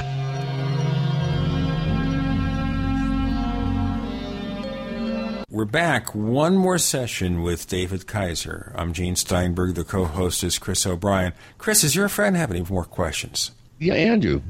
David, I think there's a sort of a paradigm that's rather a bit meta about physics. You know, is physics fashion? By that I mean this. If you really widen it out to extra dimensions found by the LHC. If you say that I have something that's even deeper than Emmy-Noether's symmetry theorem, which says that for every conservation law there's a corresponding symmetry principle, an absolutely fundamentally deep thing to say about the universe. Somebody comes along next week and says, well, I can actually go deeper than Emmy-Noether and say something much more fundamental than that, you know, which sort of like undercuts what we call the fundamentals and goes even deeper and sets out a substrate upon which a lot more things can be understood. It renders Newton even more archaic. It renders Einstein passé and so forth. It seems to me that we do have this sort of fashionable aspect to physics, which, you know, is our current, the zeitgeist of general relativity and quantum mechanics. Do you really think that zeitgeist has got any sense of true permanence in a large sense? Fast forward 500 years and look at the exponential rate of the increase of knowledge. Do we really believe that QM and GR will be around as paradigms in, say, 500 years, Tim? Well, it's a great question, and I think the answer is no, but that's not a reason for despair, at least as I see it. In the sense that, you know, we still teach our students Newton's mechanics, right? That's, you know, not 500 years since Newton, but several hundred. And so we no longer think the universe runs exactly as Newton had taught us, but the way of analyzing things we can observe that Newton had bequeathed is still unbelievably helpful and powerful, and our newer ideas have to, you know, kind of incorporate those results even as they move beyond them. And I think that is likely to be what's going to happen with both quantum mechanics and general relativity. I don't think either of them is necessarily the final word, certainly general relativity. There are all kinds of reasons from within the structure of general relativity to say this probably isn't everything, right? This might be pointing to where it itself might break down. But any other, the next grander, more amazing, you know, strange concoction is likely to incorporate at least the things that we have really wrestled with hard about Einstein's relativity. So those might not be anymore the fundamental, you know, bedrock answer for why things behave the way they do, but it would be a pretty good account for why they do. We might have a kind of underneath reasoning that would on which that would rest, much like we'd say with, say, Newton's laws today or Maxwell's equations for electricity and magnetism. And we still, you know, MIT students still all the time will buy T-shirts with Maxwell's equations on the front, which I love. They always wear them to my class. And, you know, we'd say, oh, Maxwell's equations, we now know about quantum theory and electrons and charges, things that Maxwell didn't even know about. And yet the equations are both worth putting on a T-shirt and worth teaching for semesters at a time because they're incredibly powerful. And they've captured something about the world, even if they're not the final word. So, I mean, indeed, I mean, we have this incredible checks and balances web in place now that just wasn't there 100 years ago. So every new thing that we posit has to pass all the tests that we've thought of since that time. And as we go on in time, would you not agree that the checks and balances are a very, very good guide to where to go next? But I see also a dark side to that. Do you not also that perhaps it might be inhibitory in terms of making large leaps. Well, I see what you mean. And so that was part of what I was interested in writing this book, actually, is, when does the mainstream rule out questions as somehow, outre, as not questions worth asking? I think that becomes dangerous. I do think that's right. Or at least, I wouldn't want to see that that can be overdone. And that's where I think groups like the one I wrote about in Berkeley in the 70s, they were no longer beholden to those kind of, we might say, fashions or the opinions of the mainstream.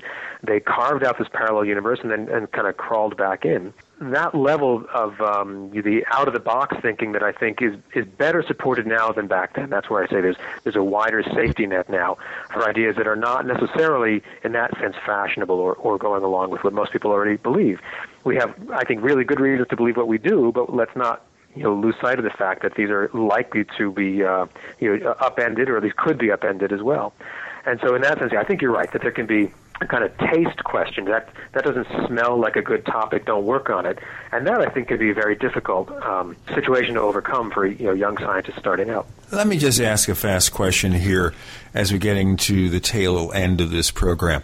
And that is false research. We hear about it occasionally where people either claim to have scientific credentials or don't, or they falsify the research. They try to take shortcuts. How do you have checks and balances in the system to overcome this tendency? You're right, and it happens, I would say, at least as much now as in other periods from anyway. That it's hard to get good measures on the frequency of these things, but there is reason to believe we haven't licked that system. I think we can understand some of the motivations for why it happens, and those motivations are probably not going to go away anytime soon. It has to do with things like, like we talked about before. Well, ego, but also I would say even more mundane, difficulty of getting research grants. The kind of rat race of trying to get the resources you need to ask the hard questions. There can certainly be temptations to cut corners.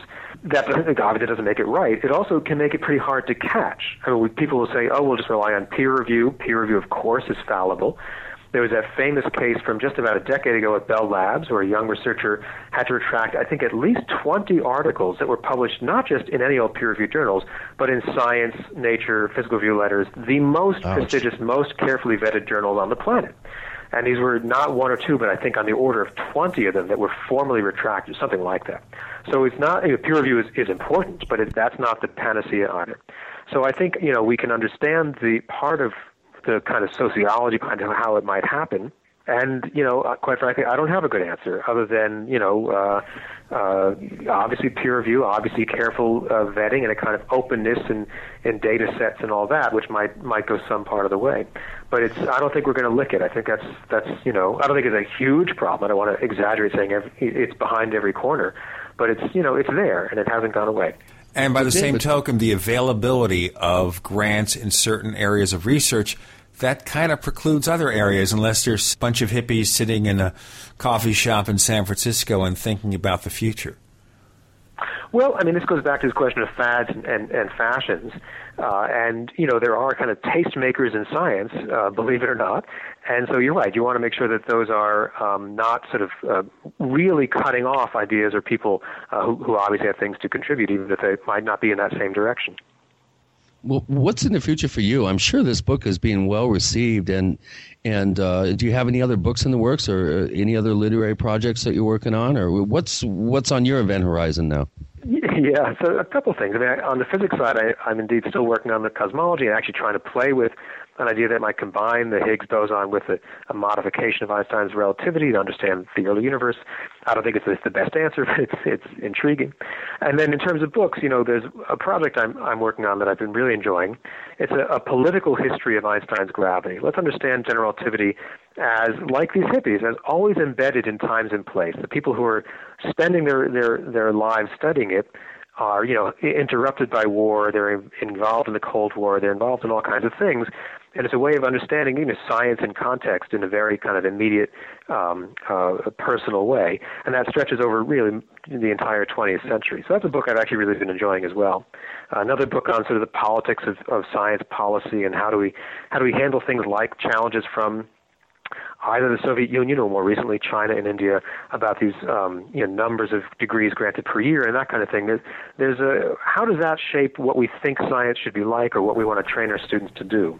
So that's another book that I'm chipping away at. Excellent, worthy topics. Much luck and success. And again, if those books are anything like How the Hippies Saved Physics, I'll be reading them. That's for sure. I really did enjoy the book. And it was really kind of you to come on a lowly paranormal show and talk some science. And I was very grateful to have Andrew Palfrey in here, who was quite the scientist in his own right. And it's been a real pleasure, David, and thank you so much for being on the show. And I think Gene will agree that this is going to be an exciting episode, and we're going to generate quite a bit of banter, I'm sure, on the Paracast forums, which is located at forum.theparacast.com for all you future posters. Let's get a thread going on this show. This is going to be a lot of fun.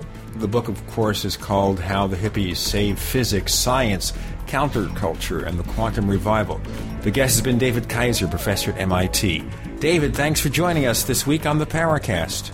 Well, thank you so much. I really enjoyed it. I appreciate your invitation.